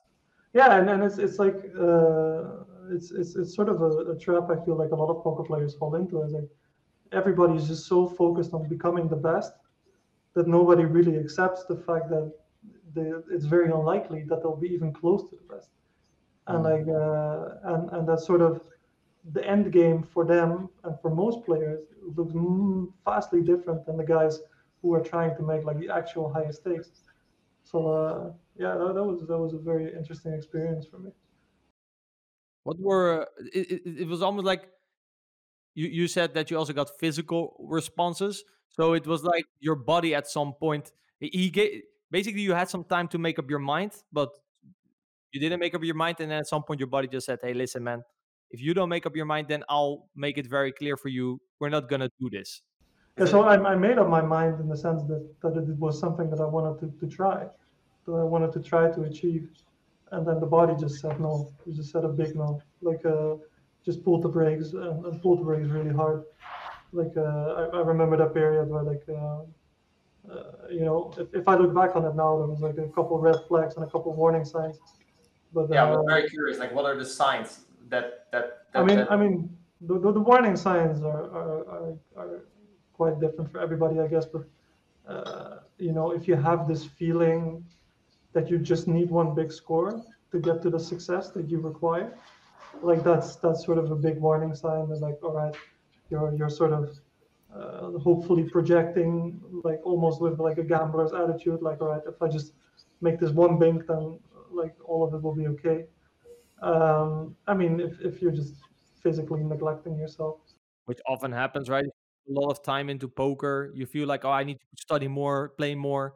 Yeah, if you notice the quality of your sleep going down, that's like a huge warning sign. If like if you are taking a shower or walking in the park and like it's just hand histories like flashing through your mind like constantly, like then there's a point where you're not thinking about the poker strategically, but it's just it occupies so much of your brain that it just can't do anything else but sort of repeat those Shut down. images to you. You were mentioning like you then want like a big score. What then is it about that big score? What is that big score going to give you? Yeah, usually people think of like, all right, then I'll have the bankroll to be completely comfortable and to be completely happy in those games. But it's all a pipe dream, of course, because there's always a higher game to play and there's always a bigger tournament to play. So like there's always more action to get.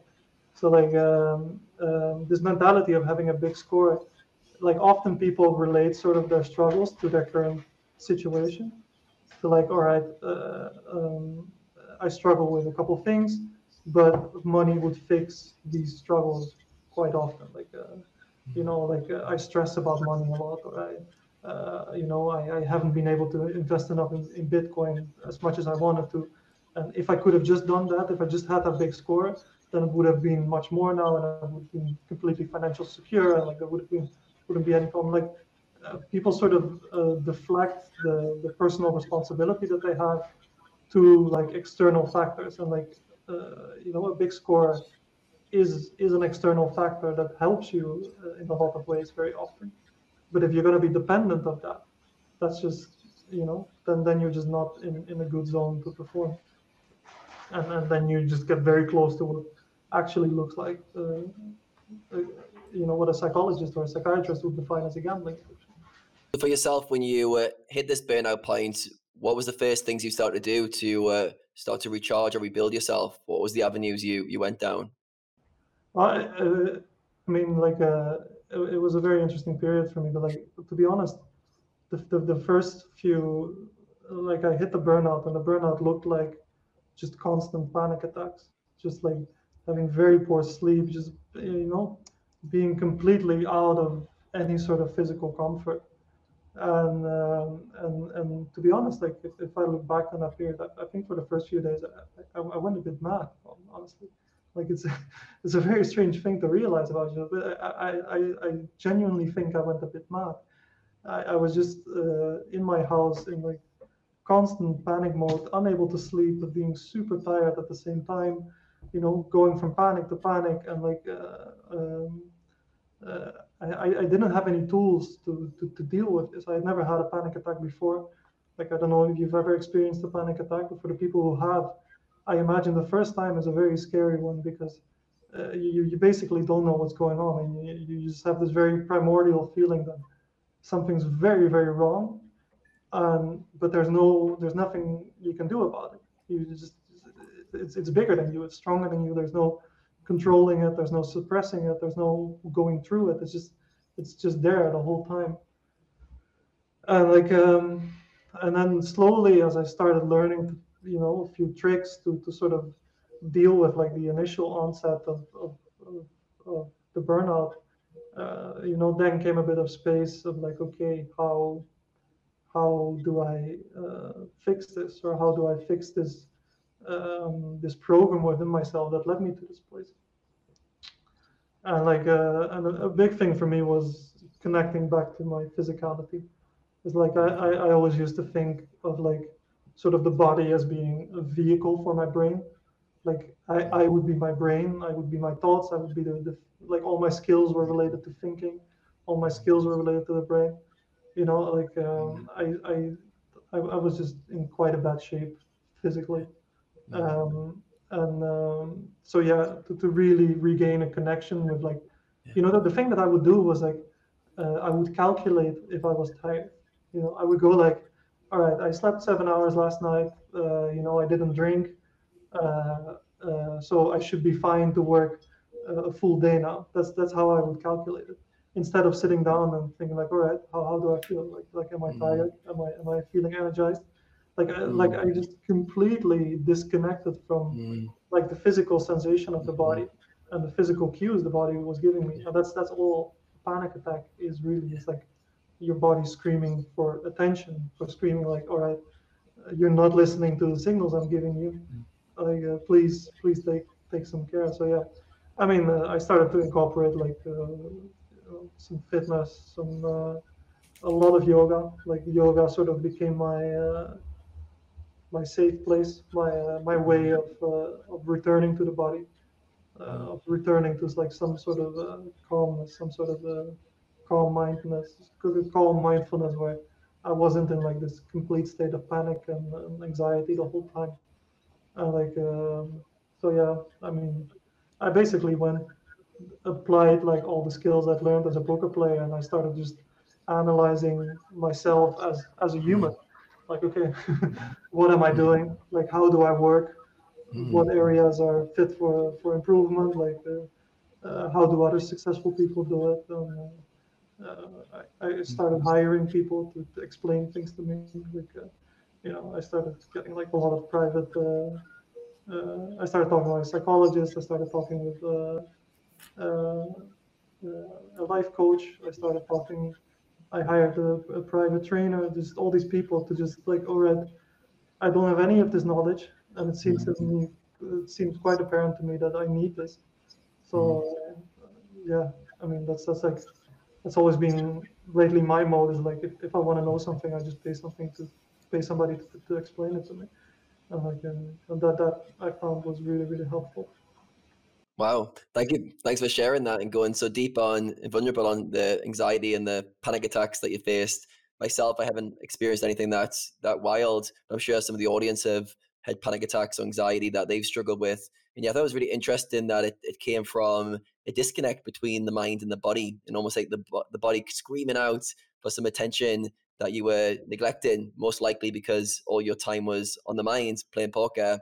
And yeah, I like that you said that basically it was like getting that reconnection. And it sounds like you used that self-awareness skill set that came up earlier to look for answers rather than applying it to the poker concept of, is this a bias? Is this my intuition? How to think through a hand? You applied the same concepts to your body and to yourself and to your life. So I think that's really interesting how these skills we learn as poker players can often cross over. And again, you also use the skill of seeking advice. If I'm listening to you throughout this conversation, you've always looked for answers. You've always looked for experts who can fast track your journey. So again, when you had panic attacks, you didn't know what was happening, and your first inkling was self-awareness, check in with the body, and then find experts who know things I don't know. So how is that going at the moment? It sounds like it's going to be a long journey. Do you feel like you've made a lot of progress in that, and are you out the other side of these panic attacks and the burnout? And yes, where are you at right now with that? Yeah, I mean, like I would still say I'm somewhat in the recovery phase. Like, I mean, the period that I'm talking about right now is like the last 1.5 year. I've sort of like a year and a half ago was sort of the moment where the burnout happened, and then like I spent a few months just being unable to do any sort of poker related thing, just because like any sort of work I would do would just immediately activate like all the circuits and would just send me like down into a spiral. So I had to be really careful with that because like the burnout I had, I mean that's also what they've told me professionally was quite severe, and I think one of the reasons, and that's also like one of the reasons why I wanted to share it is like I feel like a lot of poker players are sort of close to this moment, and especially right now with like the pandemic and like all that's happened the past 2 years, like the stakes becoming so high and the competition becoming so fierce. It's like uh, if you watch these super high rollers and somebody busts and gets like a really bad beat and they just sit there and they just take it and they just they don't flinch, they don't, like I always used to think of that as like a really impressive thing, and that's something that I tried to emulate. It's like whenever I was playing live poker, I would just I would get a beat, like somebody would make like a really bad play against me, you win a huge pot, you make a huge suck out, and I would just sit there and take it like a champ. But actually, that's a very unnatural thing to do, and that's like you're pushing down, you're suppressing all the emotions because like it means something to you. Like Like, it sucks getting a bad beat. Like if you're playing a live tournament, you've made 3 days of investment in that tournament. You're on the end of day three, and somebody just punts to you and wins. That it feels really unfair, and you can be quite angry about that. But like, the person that jumps up and starts shouting and cursing at people, you get like a Phil Hellmuth style where like, I'll burn this place down and whatnot. It's like, that's actually, I'm not saying that's a great reaction, but it's a very natural one, and it's sort of a natural way for your body to release Yeah. that sort of stress and anger that it's feeling. And what I was doing, I was just bottling it down without finding like an appropriate place for Mhm. for expression for it. Mhm. So yeah, like, that's something that I would really like to tell people is like, if you have this feeling that you're suppressing these kind of things all the time, just because it's not socially acceptable or something, like, find an outlet for it, because it's really important that it doesn't build up. And Yeah. and where I am now is like, I feel like I have a good handle on it. I feel like I have a good grip on sort of what I need to feel good and what I need to Mhm. recover well. Mhm. I do still feel quite vulnerable. Mhm. Like, I do still feel like, if I played the session for 2 days and I'm a bit more tired, I can sort of feel the tension building up, and I feel like I guess the fear of going back into a burnout scenario where your body's just not capable of functioning as you want it to. Mhm. I'm not. I wouldn't say I'm past it by any means, but I do find that I have like a better grip on it now, and Yeah. like now I'm really in sort of the area of exploration where I'm sort of, you know testing the waters again, testing my own limits again. Like, in 2 weeks I'll be playing my first live tournament in Yeah. 2 years. That's like a really, like, it's a 2K in Amsterdam, and I can honestly say I've never been more nervous about a tournament than I've ever been. Like, and I can get quite nervous about tournaments. Like, Mhm. I can get excited and I can get like, all Mhm. right, this is gonna happen. But like, this Mhm. tournament is like a really special one for me because, I'm sort of going back to the place that I was, but I'm going back as a much different person, and I Mhm. don't know really how that person is gonna react. And like, I've also told myself, like, if because like poker can quite easily trigger these kind of panics, because you're playing a hand and you get like these shot of adrenaline, and like, somebody's looking at you intensely and you get like all confrontational, and like, or you feel like you make a mistake, and like all of these can trigger quite strong biological systems within yourself. Mhm. So it's a really big challenge for me, and I'm really curious to see how it goes. And like, I've made extra sure to do my whole preparation for it. But like, I'm gonna take extra rest. I'm gonna be very mindful of whatever comes up, and I've also accepted that, if it doesn't feel right, that I'll just quit halfway the tournament. Like, that's something that's like a realistic option for me right now. But it's something that I'm willing to try. Yeah, amazing. Yeah, it sounds like for you that it's been a long journey back to hopefully back to good form and good health. And yeah, it feels like you went through a lot of inquiries with yourself. And I think it was really interesting the way you talked about emotions. And as poker players, we often get told to suppress them. And we look at the high stakes guys who can take the bad beats at the high rollers and go, wow, I want to be him. But behind the scenes, often those guys perhaps are creating characteristics in terms of suppressing emotions which aren't healthy or at some point might not be healthy for them. And for yourself, it sounds like having a regular output for your emotions, doing something physical by the sounds of it, is very, very healthy for you. So for other poker players, because I know a lot of players listening to this will be a little bit detached from their bodies. They will be almost like training themselves to show less emotions, to feel less emotions even. Is there any kind of advice you would give to those based on your experiences to just check in with your body more and also give yourself an outlet for your emotions? Because often in the poker setting, it's not encouraged. It's actually almost like frowned upon for showing your emotions. So, is there any outlets you could say for other poker players that you found useful for yourself? Yeah, well, I mean, like, the first I would mention is like outlets that are sort of not acceptable for you. Like, that's an outlet that I would use myself very often. Is like sort of like, even like a mild substance abuse. Like, I would go on and off about smoking cigarettes for years. Like, I had a really hard time quitting, and I had a really hard time quitting because I didn't understand why I was smoking cigarettes. And it's like, if you smoke a cigarette, there's nicotine in there. There's like a way of breathing consciously. Like even if you're breathing smoke, it's like it's almost like a breathing exercise. And like smoking is a way to calm the system down and to calm yourself down. But yeah, it's obviously not a very uh, it's a great solution in the short term, but it's a terrible solution in the long term. So like if you ever notice yourself that you sort of need these things to unwind to compensate for the fact that you're suppressing these emotions. So like it can be like weed, alcohol, or gaming, or like even if you feel like every time you feel uncomfortable, you need to look at your phone or something. Like if you have that sort of patterns within you, I would say that is something that's very interesting to explore and to try and substitute those patterns for something healthy, for something fun, like like if after every tournament you go kickboxing, like that's a great thing to do, I think. Like or if that's not your like, you also have to find out a bit like what sort of emotions you're suppressing, because some people have more anger, some people have more sadness, some people have more some people have so much elation and excitement when they're playing that that's the one that they're suppressing. So you kind of have to figure out how you work yourself first, and then find like an appropriate outlet. So like for me, that's yoga, because like the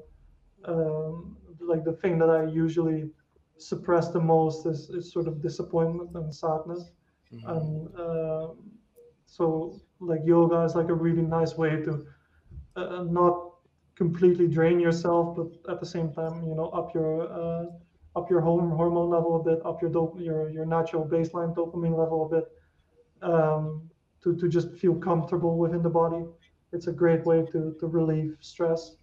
Like stress builds up in the body, like if you don't release it. So like, yeah, yoga was a great one for me, but uh, honestly, I think there's a million things to do. But the most important thing is to try and do the research first. Is like, okay, what am I suppressing, and what is it that I'm looking for? Yeah,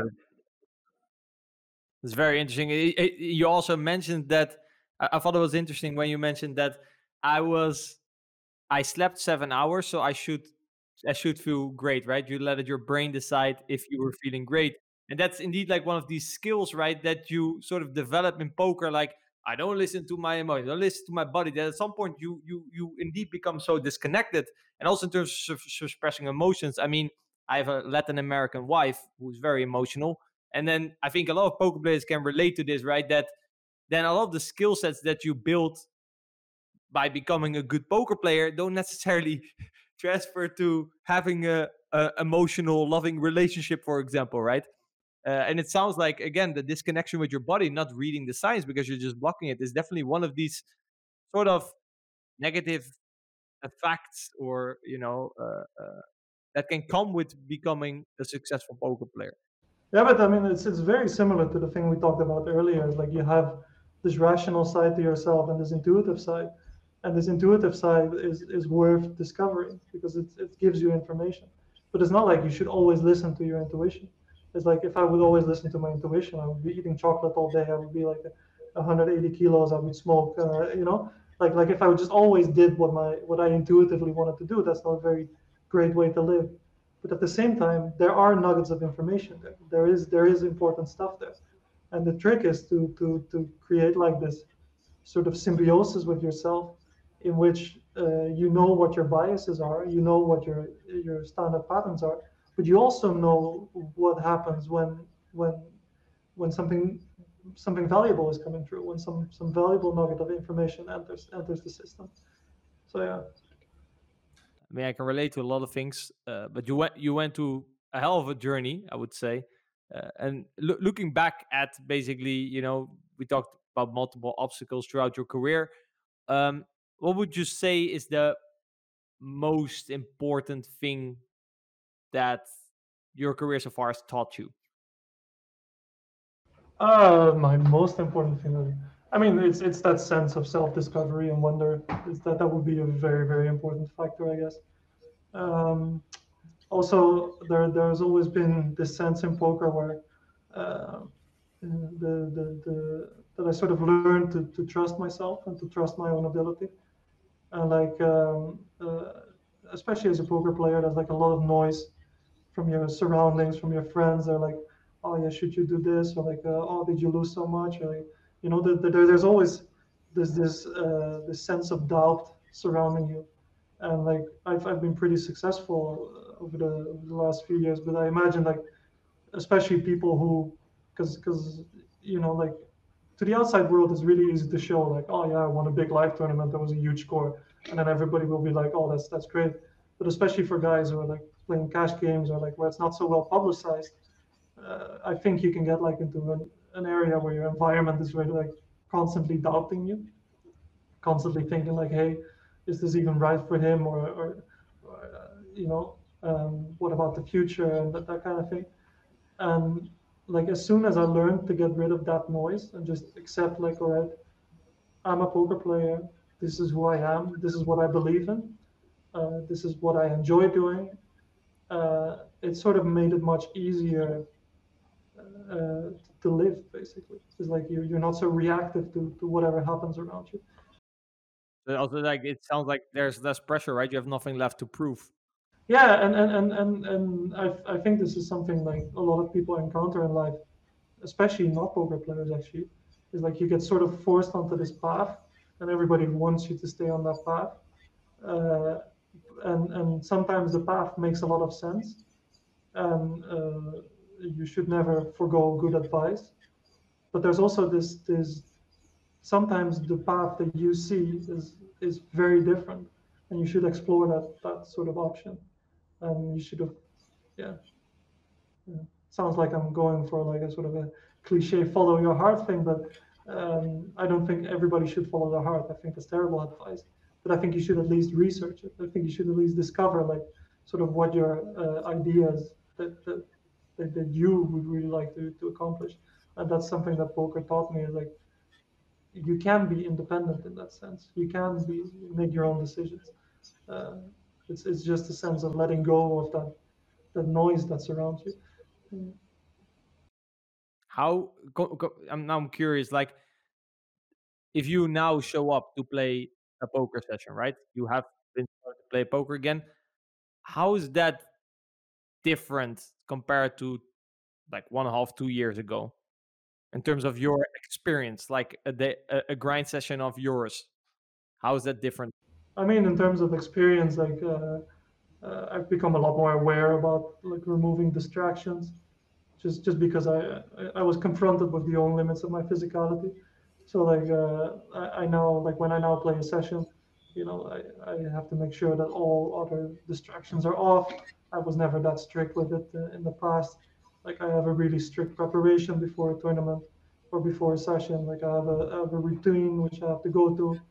I take much more conscious use of my breaks, because in tournaments you have like a break every hour for 5 minutes.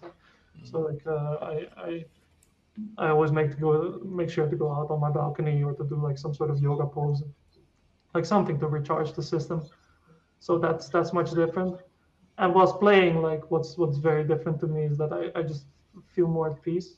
You know, I feel less of a gorilla. I'm more of a bird, I guess. like I just flow through the session and I enjoy what it brings to me, and I'm less angry, less trying to battle, and more enjoying myself. Because it sounds like also, yeah, you're perfectly fine with where you are now, right? It's like you're in peace compared to before that. It's like you were playing, but you didn't want to be there. You wanted to be the best. So there's a lot of, a little bit of competitiveness. I think is good for a poker player, but if it blows out of proportion, it brings a lot of negativity to go with it. Yeah, and like the important thing is always like people always say like competitiveness is important for poker players, but it's competitive within your skill set. If you become competitive at a higher skill set than you are capable of, then you're just not in a place that you should be. Like usually the competitiveness is very useful for making sure that you move up in the stakes. It's like you sometimes see people playing at really low stakes and they just have very little competitiveness, but they actually have the skill set. But you also see like people who just have more competitiveness than they have skill set, and they will just bounce back from high stakes to mid stakes, high stakes to mid stakes, high stakes to mid stakes, just because that they're just trying to perform at the level that they can, and that's something to be super important to be aware of. It's very stressful, I can imagine. Basically, I think that process between every time having to jump between stakes, at some point you will start jumping less because you cannot no longer handle the stress that comes with it. You have to find a way, right? At some point you will naturally, your body will level you out into where you really belong. Yeah, or I mean, there's also a couple other results in the simulation, which you see very often, is that people jump in stakes, and then they jump, because their competitiveness is still there, but their skill set doesn't grow with them, and then they just quit poker, or they just go broke, or they just like a. Yeah, you Like it's one thing if you can actually drop back and sort of realize, all right, I should move back, or like there's also another path in which people just lose their mind. Right? Yeah, so it's basically just again, right? These kind of things, and it's quite clear. And this is, I think, is going to be a theme of successful poker players. You learned from all these things that happened to you, right? Like this person you're describing now, he wasn't self-aware yet to realize that indeed his competitiveness and his skill weren't in line, and that was causing the problem. And if he had to realize that sooner in order to be smarter with the games he decided to play. But if you don't develop that skill, you will end up broke at some point. Yeah, I actually consider myself quite lucky in that sense. Like, I think if you would simulate my poker career a couple times, there's definitely a few results in which I end up with no money or like quitting years ago. Like at some point in my poker career, like always at the right moment, the right type of person seemed to come along, or like always when I needed it, like sort of the right type of thing seemed to happen. I'm obviously very grateful for that, but I also realize that that doesn't happen for everybody. Like I can remember very clear moments within my poker career where I was sort of at the same level as some other guy, and that guy might not be playing anymore. And it's not because I had such a superior mindset or such a superior study habit. It was just like blind luck in whatever came along at what point. And I mean, there's like it's in some sense you attract this as well, right? And like you sort of live with this idea that like opportunities come along and you sort of have to be ready to take them. And that's what did happen for me. But I do feel very lucky that these opportunities came along because I imagine that there's quite a few scenarios in which they didn't. Yeah, that was interesting. I'm curious what Adam thinks of this as well. When you mentioned the word luck, I immediately was like, I wouldn't I wouldn't really label it as luck. And then you talked about like you attract that. I'm definitely more. I mean, can we label that as spiritual in that sense? Like, I feel like throughout a theme throughout your story is you've always seized opportunities that came along, right? Maybe that other person that you were describing that was at the same point, that opportunity also came along, but he just didn't see it. He didn't see it as an opportunity. Whereas I think you grab the opportunities as soon as they arise, right? You have a problem, you look for a solution. Maybe he just has a problem and the solution comes by, but he doesn't see it. Whereas you see it because you're looking for it, right? Yeah, I mean, also in the sense of MTTs and just plain luck of hitting scores, it's like I think I've run significantly above EV in my lifetime. Scoring the right time. And yeah, and also like the timing of sometimes of big scores was also very important to me. And like, I mean, I can remember like a few significant moments in which, I felt down. I felt like sort of confidence was low, and like for some reason, like very often a big score would pop up, and like right when I hit that threshold where I was thinking like, oh, maybe this is not my place to be, or like maybe. So I do feel lucky in that sense. Like as for the law of attraction, like I don't really have an opinion on that. Like I don't think the universe works in like a sort of give and take way. I, I don't really think the universe cares about if my aces hold up against kings or not. Like I don't really believe in that sense. But I do believe that in the sense of like the people you attract, like obviously people are willing to invest more time into you and invest more energy into you, which is a resource. if you are willing to listen, and if you're willing to be curious, and if you're willing to treat that advice with respect. Yeah, I find it hard to find the right word for it. Law of attraction, I also don't necessarily agree with in terms of how it's been, explained commercially. But I do I don't have a good word for it. But I do believe that exactly when certain things arise, you're the type of person that will see it as opportunity and grab it. Where, like I said, I think other people might miss it. How would you describe it, Adam? Yeah, I'd say just based on everything we've laid out Joris today, we can see that he's got a good skill set of self-awareness and intuition, which allows him to navigate his landscape better than other people. So yes, there's going to be some luck factors involved, but he's able to spot opportunities that other people would let slip by. So yeah, how much factors is luck? How much is him seeing the opportunities? It's like a mixed equation where it's hard to quantify. So yeah, I think we can say there's some luck involved, but also use a skill of self-awareness and intuition in the right moments to seek inwards, to seek help, to look for opportunities, to even put your ego aside. I think one of the things that interesting early in the conversation was when you said you had the need to be right all the time. And then that's a really hard obstacle to overcome. You've got to put your ego aside and start looking for counter information that proves you wrong in order to learn. That's a stepping stone that a lot of people can't get past. So yeah, I just think those attributes all come into the umbrella of self-awareness for me. So I think the self-awareness and the intuition that you fine-tuned throughout your career have allowed you to ride your luck a bit better than most people, but also to find opportunities that are being supportive of your quest. So that'd be my take. So going back to where you are now, you are still recovering, as you said it, right? You're not at full power. In terms of in the past, you were chasing to become the best. So because the best was kind of your definition of success, what would now be sort of your definition of success? What are you striving towards now? Is it something that you go, or is it more I try to live Zen day to day, or how should we see that? I mean, I sort of want to perform the best that I can within the parameters of me enjoying the process and me not taking any sort of compromise on my health.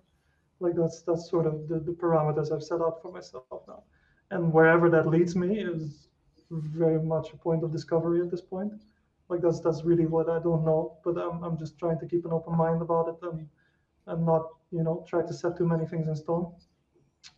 And there's also this sense where I've noticed this a lot while playing recently, is that your performance levels can actually go up, because a very important thing that I actually found out within this period is and that's something that was a major obstacle throughout my career before, was that I felt like I couldn't completely perform at the level that I wanted to whenever there was really big money at stake, or whenever there was a really high buy-in. And the reason why that is stress. It's stress has a direct effect on your cognitive abilities, on your abilities to think and to rationalize. And because I've now noticed this process and I now have a lot more tools to relieve this, I think I could actually up the level of performance a little bit, just because the knowledge base is the knowledge base is no different, but the performance, the execution base, because the execution standard becomes higher. And I've read a lot of interesting research and talks about this, where they have a group of people, and one group they run a 400 meter, and to the one group they say all right, run it at a maximum capacity, run it as fast as you can, and to the other group they say okay, run it at 85%, and the average finishing time for the 85% group would actually be higher. And sort of that sense where there's a little bit of relaxation within the mind and within the body actually allows you to access a much higher part, or a much bigger part of your cognitive capacity. And that's what I find to be a really interesting space to be in right now, is where I feel sort of the rest and the improved physical well-being would actually have a net positive result on my playing capacity. I mean, if it also sounds like when you're at right? You were hoping, I remember at some point in the conversation, you were hoping for a big score, right? Because the big score would magically disappear, all your problems would disappear, right? If you would only get that score. So I can imagine if you get close to that score, let's say you reach the final table and it's like, oh my God, this is the moment. Everything I've ever wanted is on the line. Sounds quite stressful. Whereas probably if now you would be in the same situation, it's like, listen, I'm already really zen with myself. I'm just here trying to play good. So there's less, like, winning has a much smaller, it's less important for you in a different, you understand what I mean? It's still important, of course, but there's less dependent on it. Whereas in the other scenario, it was my happiness, my everything is dependent on this win. Whereas now it's like, yeah, it would be great, obviously. Yeah, for sure. Because like it's also something that I'm noticing a lot because I'm now staking like a few young guys and coaching them and sort of guiding them in the process of becoming a really good high stakes regular. And like you just see the same mental blocks that I didn't see by, like, I didn't spot them by myself, but I saw them in other people, and then I started reflecting on like this process of like, wait, actually, whenever I felt like in these high pressure situations, I like if I look back on them now, like I actually had less cognitive ability. I was thinking less clearly. Like I can remember like when I first started playing 1Ks online, and I would very often, like, I would bust like at the 9th, 10th, 11th spot, and I would just always feel like it was due to bad luck. But I was actually just performing worse in those tournaments than I would in like a 109 tournament, just because it meant so much to me, which increased the stress, which increased like the adrenaline and the cortisol, which actually blocks out your ability to think about something. Like it's like if if you put a cognitive test to somebody and they have to answer like 10 simple questions, and you put them in a very stressful situation, they're just going to do worse. They're just going to do worse on such a test. And like, so for me, like a big part now is that I actually take a lot of time to make my decisions in high pressure situations, whereas previously I always felt like I needed to rush them, at least physically felt like I needed to rush them. It's really fun being able to distribute this knowledge to like other players, to like guys I'm staking right now, is because the same thing happens to everybody, and like not everybody notices it. It's like it's just harder to play your A game when the stakes are higher or when it means more. It's just a fact of life. And right now, like if you look at 8 or 9 years ago, the skill gap between like the super high stakes or the best guys and the group below it was like huge. There was like a huge skill gap, and so the best guys would be the guys with the most knowledge, who knew how to play poker the best, basically. But these days, the skill gap is much smaller, and like also the ability to research it is like there's so many tools and resources available. So like a really big part comes down to execution, and especially in tournaments where like you're constantly leveraging your your money, because like constantly like the decisions just mean 100 times as much at the end of the tournament than they mean at the beginning.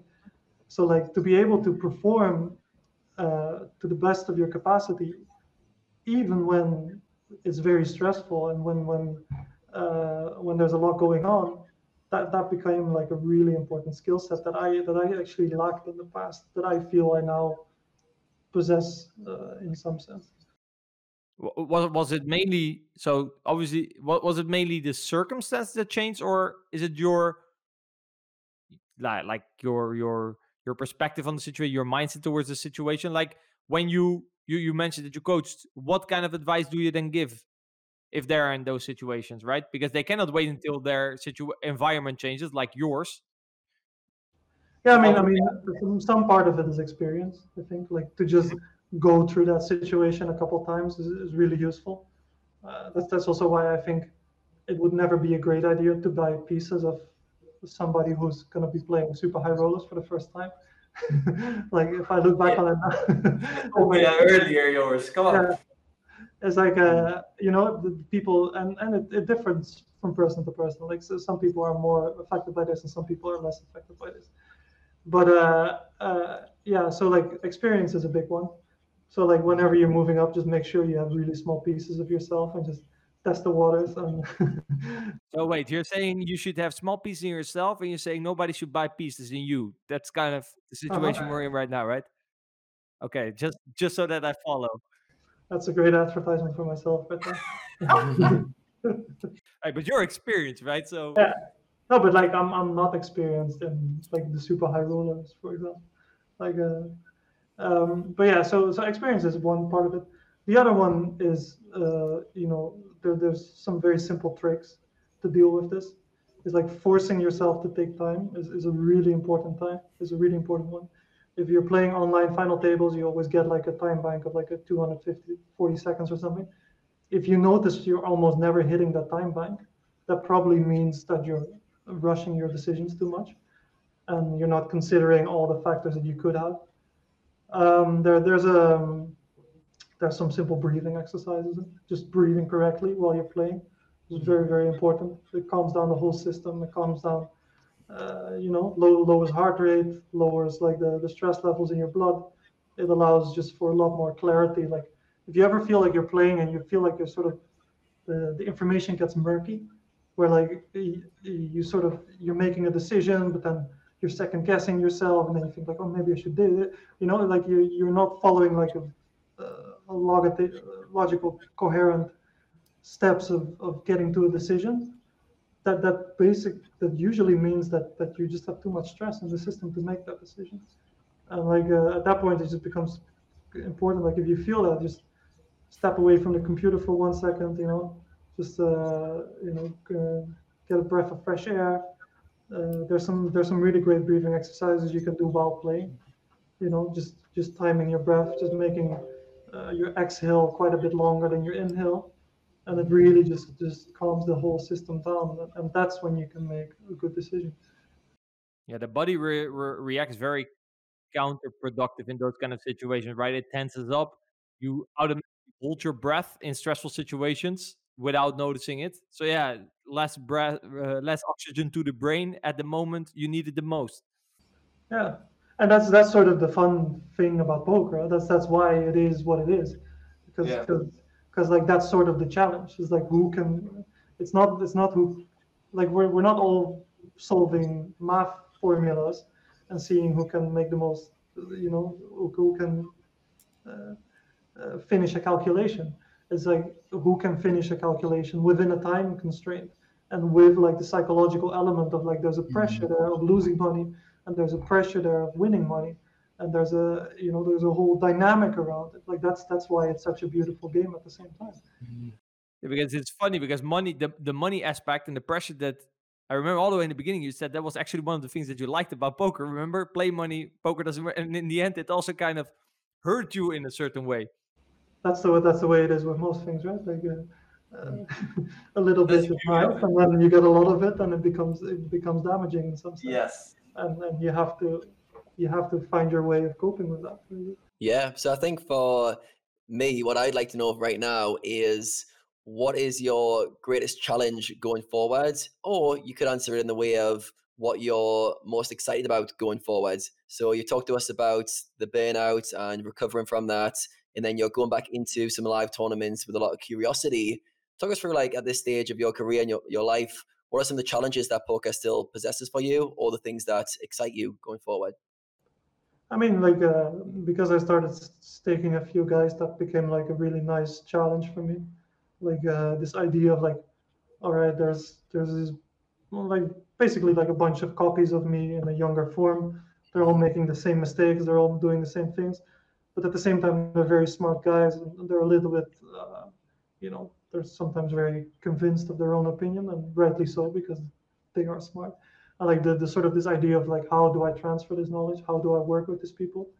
How do I do this in a sense that it's still fun to me, that it's still enjoyable to me? That's like a really nice challenge I enjoy at the moment. Also, at the same time, like um, staking guys requires like requires letting go of control a lot.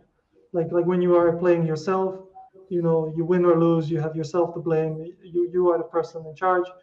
You are the person responsible. Like I noticed when I started staking guys, like I almost, they would be deep in a tournament and they would be doing something, and like my fingers would itch, like I would be railing that, and I would be like, like this is exactly this kind of stuff we've talked about. Like you're making the same mistake over and over again, and like almost railing horses you had like both a financial and emotional investment in was getting way more stressful than playing yourself uh, because I was a bit of a control freak. I didn't know this about myself, but apparently I am. And so yeah, that's a big challenge for me is learning to work with that, learning to like, all right, you have these guys that you're working with, you trust them, trust the process, trust them to do well, and don't be so invested in in getting caught up into the moment. Yeah, Yeah, I love that. I recognize a lot of that. I remember when I started switch from playing for myself basically, and having sort of other players play for you, if we can just name it like that. It's indeed like suddenly, yeah, you indeed suddenly feel way less control, right? Especially, I know you and me, we take our performance quite seriously, and we try to. And then if you see that someone else doesn't, it's like, oh, yeah, it's interesting. It will get better at time. Mhm. Yeah, I've noticed that as well, and it's also a good life lesson. Like the world is a very hard place to control. So like just getting to work with that a little bit, and accepting that some things are out of your hands, and figuratively let the chips fall where they may. That's a pretty good life lesson right there. And technically speaking, at the moment, Joris Ruijs, what can I wake him up for? Poker related? What are you excited about? Playing poker yourself? Oh yeah, what am I excited about?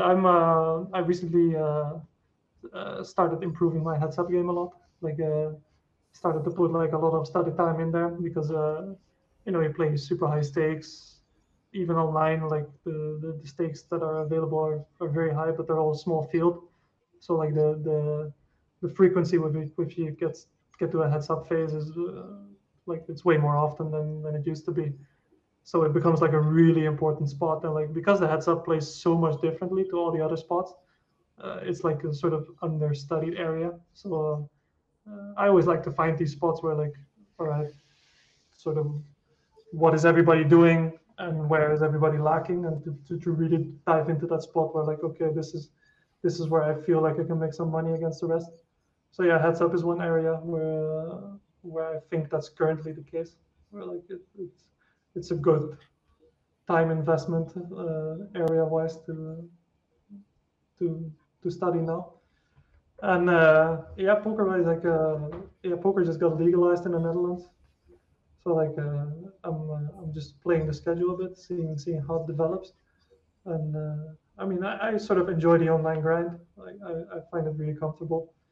But I'm also looking forward to the live tournaments. But it's all on the contagion that's actually possible for me. It's probably also quite plus EV, right? Quite a big pay jump between second and first place. In heads up, you mean in tournaments? Yeah, and that's up. Yeah, for sure. Like it's huge, and like especially because a lot of the tournaments are progressive knockouts now. So like then like sort of the last remaining heads up becomes like 33% of the tournament or something. And like yeah, they're huge, and like they're really high EV spots because you basically get to play a heads up sit and go against a non-specialist for like a huge amount of money. So like yeah, like the variance is obviously huge in those. But if you can craft out like a couple percent ROI in that situation, you're talking like tens of thousands of euros on a yearly basis. So like I have a feeling other people are gonna become heads up specialists now after you said that. yeah, and like and I found live poker, like live tells, I found like a sort of understudied area. Oh, I'm very curious about that. So when I'm in the Netherlands, we definitely talk about that because I'm very curious about that area as well. That's an area like especially because I'm considering to play a lot of live again in the future. It's like an area that would be very interesting for me to dive into a bit. Like I was always a bit arrogant about it. Like just life tells that's just for the bad players and like guys who don't know what they're doing. And I mean, that was actually because like a lot of the people who claimed to be really good at lifestyles were just very bad players with very poor results. like, um, so I never really took it seriously. But I see now that there's actually a lot of merit to it, and that it could actually be quite interesting to play around with a bit. But it's an area that I never specialized in, so it will be quite new for me. It's funny also what you mentioned with you saying that a lot of the tournaments now become progressive knockouts. That's different than normal knockout. Yeah, a normal knockout is like you just have a set bounty on you. So like, say you play a 500 tournament, there's a $250 bounty for knocking you out, and it doesn't really. And like the progressive one is where like half of the bounty goes to your bounty, and half of the bounty goes to your cachet. So like the bounty on your head increases. We already talked about how complicated tournaments are compared to, for example, cash games, but they keep on making it more complicated, huh? Yeah. So there's infinite variables. Like seriously, if you were to sort of use a supercomputer to solve every single spot in tournament poker compared to every single spot in cash games, I think you would need like 100 or 1,000 times more powerful computer to really get to the same result at the end. I believe that. I believe that. But that makes it a lot more fun as well, of course. It's like a lot more to think about, a lot less And stats. especially, I think where you are now, you can appreciate it more, right? Because you're in a very comfortable place. You feel very good. So you can actually enjoy the complication. Whereas I can imagine that if you're still more in a struggling phase of your career, like, oh, they only make it difficult and was already so hard and I cannot move up, in a sense, then you're kind of fighting the reality. Whereas if you're in a more comfortable position, you can appreciate the beauty of it, right? Because again, the outcome matters less. Yeah, and it's also just really fun, and that's like a huge part in keeping your motivation and keeping the sort of intensity with which you're willing to play. Is like if something is no longer fun to you, then all of it just becomes such a drag and it just becomes such a grind. And like the fact that there is so many variables to think about, just you're just always working on a puzzle that's impossible to solve for you. And once you've accepted that it's impossible to solve, it actually becomes quite fun to try and solve it. And then when you're close to completing the puzzle, they'll invent another form of poker tournaments, which is even more complicated. I've never felt close to completing the puzzle, but like I don't know about you, but like, No, me neither. Me neither. The puzzle keeps on growing, right? The puzzle keeps on getting bigger the more you learn. You think like, okay, these are the edges of the puzzle. Let me just complete it now, and then you're at the edge. Like, fuck, it just grew again. How does it every time become bigger? I know for myself that whenever I feel like I'm close to completing the puzzle, that actually means I'm becoming close-minded. Yeah, it's a Mm. warning sign. I was gonna say, yeah. Like that's when the arrogance gets too high of a level and the curiosity at too low. I've got one final question. So I think for a lot of low/mid stakes players, the thought of moving to high stakes, whatever that high stakes definition is for them, it can seem like a real big jump. So for yourself, did you notice any mindset shifts you had to make to go from being a mid stakes player to a high stakes player? Was there any sort of transformation or important mental jumps you had to make to mentally start playing those higher games? Yeah, I always like an important factor for me to consider was like when I first moved up to high stakes, I would play very paranoid. I would play with like, all right, I just moved up in stakes and now I'm sitting with all these geniuses and like every time they would do something, I would start second guessing myself like, oh, did he bluff me there? Or like, whereas like if I would just be in my comfort zone, I wouldn't think twice about it, and that would make if you start second guessing yourself, like your performance levels are going to drop to the floor. So it's really important not to be paranoid and like to realize like, all right, is just some guy with two cards, who's trying to play a game, and there's not like this wizard and like sort of the difference between uh, this incredibly great player and this sort of mediocre player, is not that big as you think it is.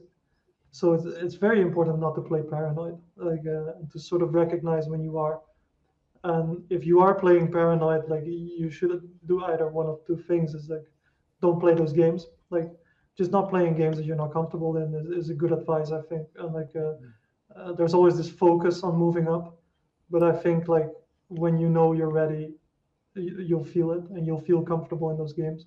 Like if you're playing in a game where you don't feel the edge, it's very likely it shouldn't be a game that you're playing in. So like um, yeah, sometimes people look to move up from like a level of necessity.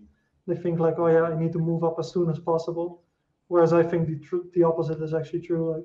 Like you know when you're ready, and you'll feel it when you're ready. And like and yeah, and to not be so paranoid. Like like and sometimes when you're feeling paranoid, sort of try to monitor those things. Like if you feel like your CBAT strategy is not working in the higher stakes, look at your own data just to see if you're actually performing worse than in mid stakes. I also feel like reflecting on your own data is a huge tool to do anyway. Like I would often do this with my horses. Is like I would filter for their mid stakes games and I would filter for their high stakes games, and they would show just vastly different stats. They would just be either much tighter or much more aggressive in the higher stakes games. Is because they're focusing so much on the spot. They constantly think like, oh, this is my most important tournament. This is the one where I really got to go for it. Whereas actually, like if you're moving up, you should just lay back a bit, and see what develops. And it actually makes sense to just really stick to your baseline strategy and to really stick to the thing that you believe is good. And like mid stakes or like your lower stakes is actually more area to explore and to discover instead of the other way around. It is actually quite common indeed. It's like when they then move up, they feel like now they have to suddenly do something special in order to win. And I often say like the reason, okay, you're now allowed to move up is because you played in a certain way. Then it makes no sense whatsoever to suddenly change the way you play when moving up. No, you deserve to move up because of the way you played. So just play your own game, right? And indeed, people get too paranoid and start doing they kind of force aggression because they feel like, or they start to get stations because here at higher stakes they do find enough bluffs in this spot, right? Yeah, but it's actually very funny because being paranoid is actually a symptom of stress, too much stress. Like if your system is overloaded with stress, you become paranoid because you're so active. You're like that's what stress is, right? It's sort of the warning signal to the body, like something's gonna happen. So like being paranoid is just a result, sometimes I think of just being more stressful in the situation, and like and that just has a cognitive decline. Like that's where you notice the cognitive decline. Is like a paranoid decision-making process is not a good decision-making process. Yeah. So like I think that's I feel like that's something a lot of players struggle with. Yeah. And I think that's a very interesting area to discover, to explore a bit for yourself. Yeah, very good advice. And yeah, I like that you paired two things together there. One was that kind of self-awareness of, am I being paranoid? Is my game kind of deviating? And then also you paired that with the players you were staking to get them to track their sample sizes, their mid-stakes games versus their high-stakes games. So they've got that kind of data element as well as that kind of feel-based element of that paranoia or not feeling comfortable in the games. So yeah, I think if you can pair both those together, it could be very good warning signs to avoid those games or say you're not ready to play those games at that stage of your career. So yeah, great answer. So Rene, have you got any parting questions for Joris before we let him go? Was there anything you would still like to share? We forgot to ask you that. It's our first podcast, so No, like recently I've been writing a lot about like this past period and like my experiences with burnout, and like I was sort of curious if people would be interested if I would publish anything of that, because like there's like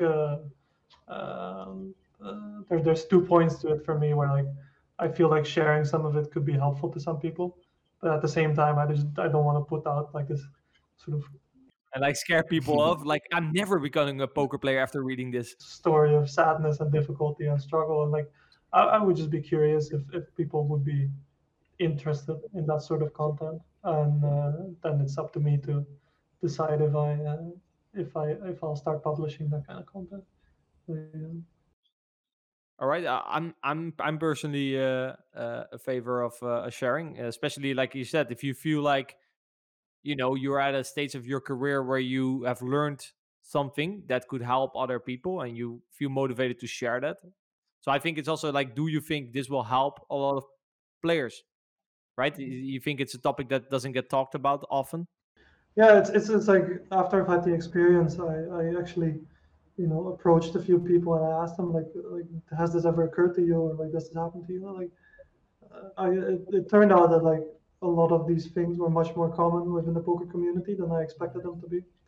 And there's also like this thing about the high stakes scene is like there's a lot of like performance substance abuse in that sense, like people using heart rate blockers or like anti-anxiety medication or Adderall to perform well, and like that's something that I feel doesn't get talked about enough, and I would be interested if that conversation would be opened up a little bit more about like sort of the difference between the image that we're projecting is like, oh, we're all super successful high stakes players, but we don't really talk about the struggles that we face when people are not watching, so to speak.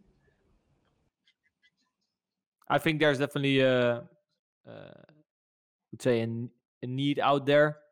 So yeah, but we can leave a comment if for people listening and are interested in that. Shoot us a message, leave a comment.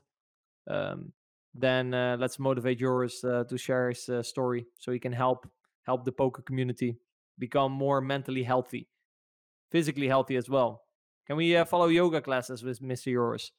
My girlfriend is a yoga teacher, so you're more than welcome to book a class with her. All right. I would be happy to.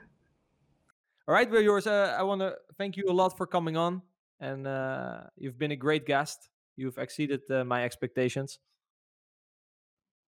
Yeah, I mean, it was great talking to you guys, and thanks for the inspiring questions. Felt like we covered a lot of ground there. I feel so as well. So thank you all for listening as well, audience. Any suggestions, shoot us a message, leave a comment, and we'll see you in the next episode. Anything you would like to say, Adam, to close off? Thank you, Joris, again for your time and your wisdom. And yeah, see you guys at the next episode. So, Adam, what were your main takeaways of our good friend Joris Ruijs, aka Bill Lewinsky? Well, that was a great conversation. I think we went very deep at times, but we got a lot of wisdom from Joris, and I think the audience will get a lot of benefits from that. So myself, some of the things I was really fascinated about was his approach to working through his problems through the skill set of self-awareness. So very often we saw him hit obstacles and downswings, and he went internal to either reflect or to look at his intuition versus his biases. He would very often turn to a network of people to help them find answers, which again, self-aware people very often turn to others to help them, whereas people who've got more of an ego or lack self-awareness often try and solve their own problems. So yeah, it was really fascinating to see like that skill set coming up over and over again. Another thing that was really a good takeaway from me was the way he approached his intuition as like this fine-tuning skill that he wanted to cultivate, but he didn't want to like over cultivate. So he didn't want to just listen to his intuition fully. And when I probed him, are you an intuitive player? He didn't want to say he was, because he classed himself as like on the fence of both. I'm intuitive, but I'm GTO. And yeah, I thought it was really interesting how he's spent a lot of time trying to cultivate this inner feeling of what his intuition is, but also understanding what his biases feel like on the other side. So yeah, I think that was I've never heard it discussed in that way, or a player talk about the work they put into that attribute. So yeah, I say the main things one of the best things I took away from that was the ability to look for your work on self-awareness when things are getting tough and go deeper and deeper internally, and then also to look for answers from other people, and then cultivate that skill set of intuition, and yeah, go side by side with your kind of cognitive abilities. And then finally, I think the last thing was the way he talked about his burnout and how he came out the other side of that. And again, a self-awareness skill set, but this time he talked about getting more in tune with the body, which I think was it's under talked about as poker players. We're very often cognitive, logical people, and we neglect the body until it screams out with a panic attack or anxiety. So I think it's really nice to hear him reconnect with his body, but also to basically learn valuable tools, going forward that he'll be able to use long term. So hopefully other players going through tough times will be able to get more in tune with their own body and use some like physical practices to basically balance that a bit better. So to kind of it's interesting. Like that you basically you're trying to become a high stakes poker player. You're building a certain skill set. Then suddenly in other areas, that skill set that you've built so hard for, like the kind of ignoring a little bit what your body's trying to tell you, right? What he was saying, and then suddenly that kind of backfires, right? That doesn't really work anymore. So I thought that was very interesting, and also to become very conscious of what you actually want, right? Mm-hmm. For example, he felt that given the fact that he was competitive, and he felt like, oh, you're a high stakes poker player, so you have to play these high stakes tournaments, right? You have to try to become the best, but that you really have to pause for a second and ask yourself why, right? Why am I trying to achieve this? And I thought that was very interesting. And I've done a couple of little bit counterintuitive things, maybe decisions in my career, because I stopped and was like, okay, what do I actually want, right? What is my definition of success? And I might make different choices that were against the societal norm in poker. Right, that's very EV driven. It's quite simple. You make the decision that's most plus EV, right? Yeah. And I found that very, very interesting as well. And indeed, like how he managed to learn from his mistakes. But I have a feeling that this is going to be an ongoing pattern throughout when we get more guests on, right? That they are self-aware, they know how to reflect on their mistakes, they know how to get better. I'm very excited, very happy how the first episode went, and curious to have more guests on to spot the patterns that make them so successful. Yeah, me too. Can't wait for the next guest. And for the audience, hopefully you've enjoyed our first episode. As you might be able to guess, we're freestyling it just a little bit. We're going to probably get a bit more crisp as we go through it, but hopefully you guys have gained some good knowledge, some good takeaways. And let us know in the comments and the feedback from this episode. So when we bring new guests on, we know what to ask them.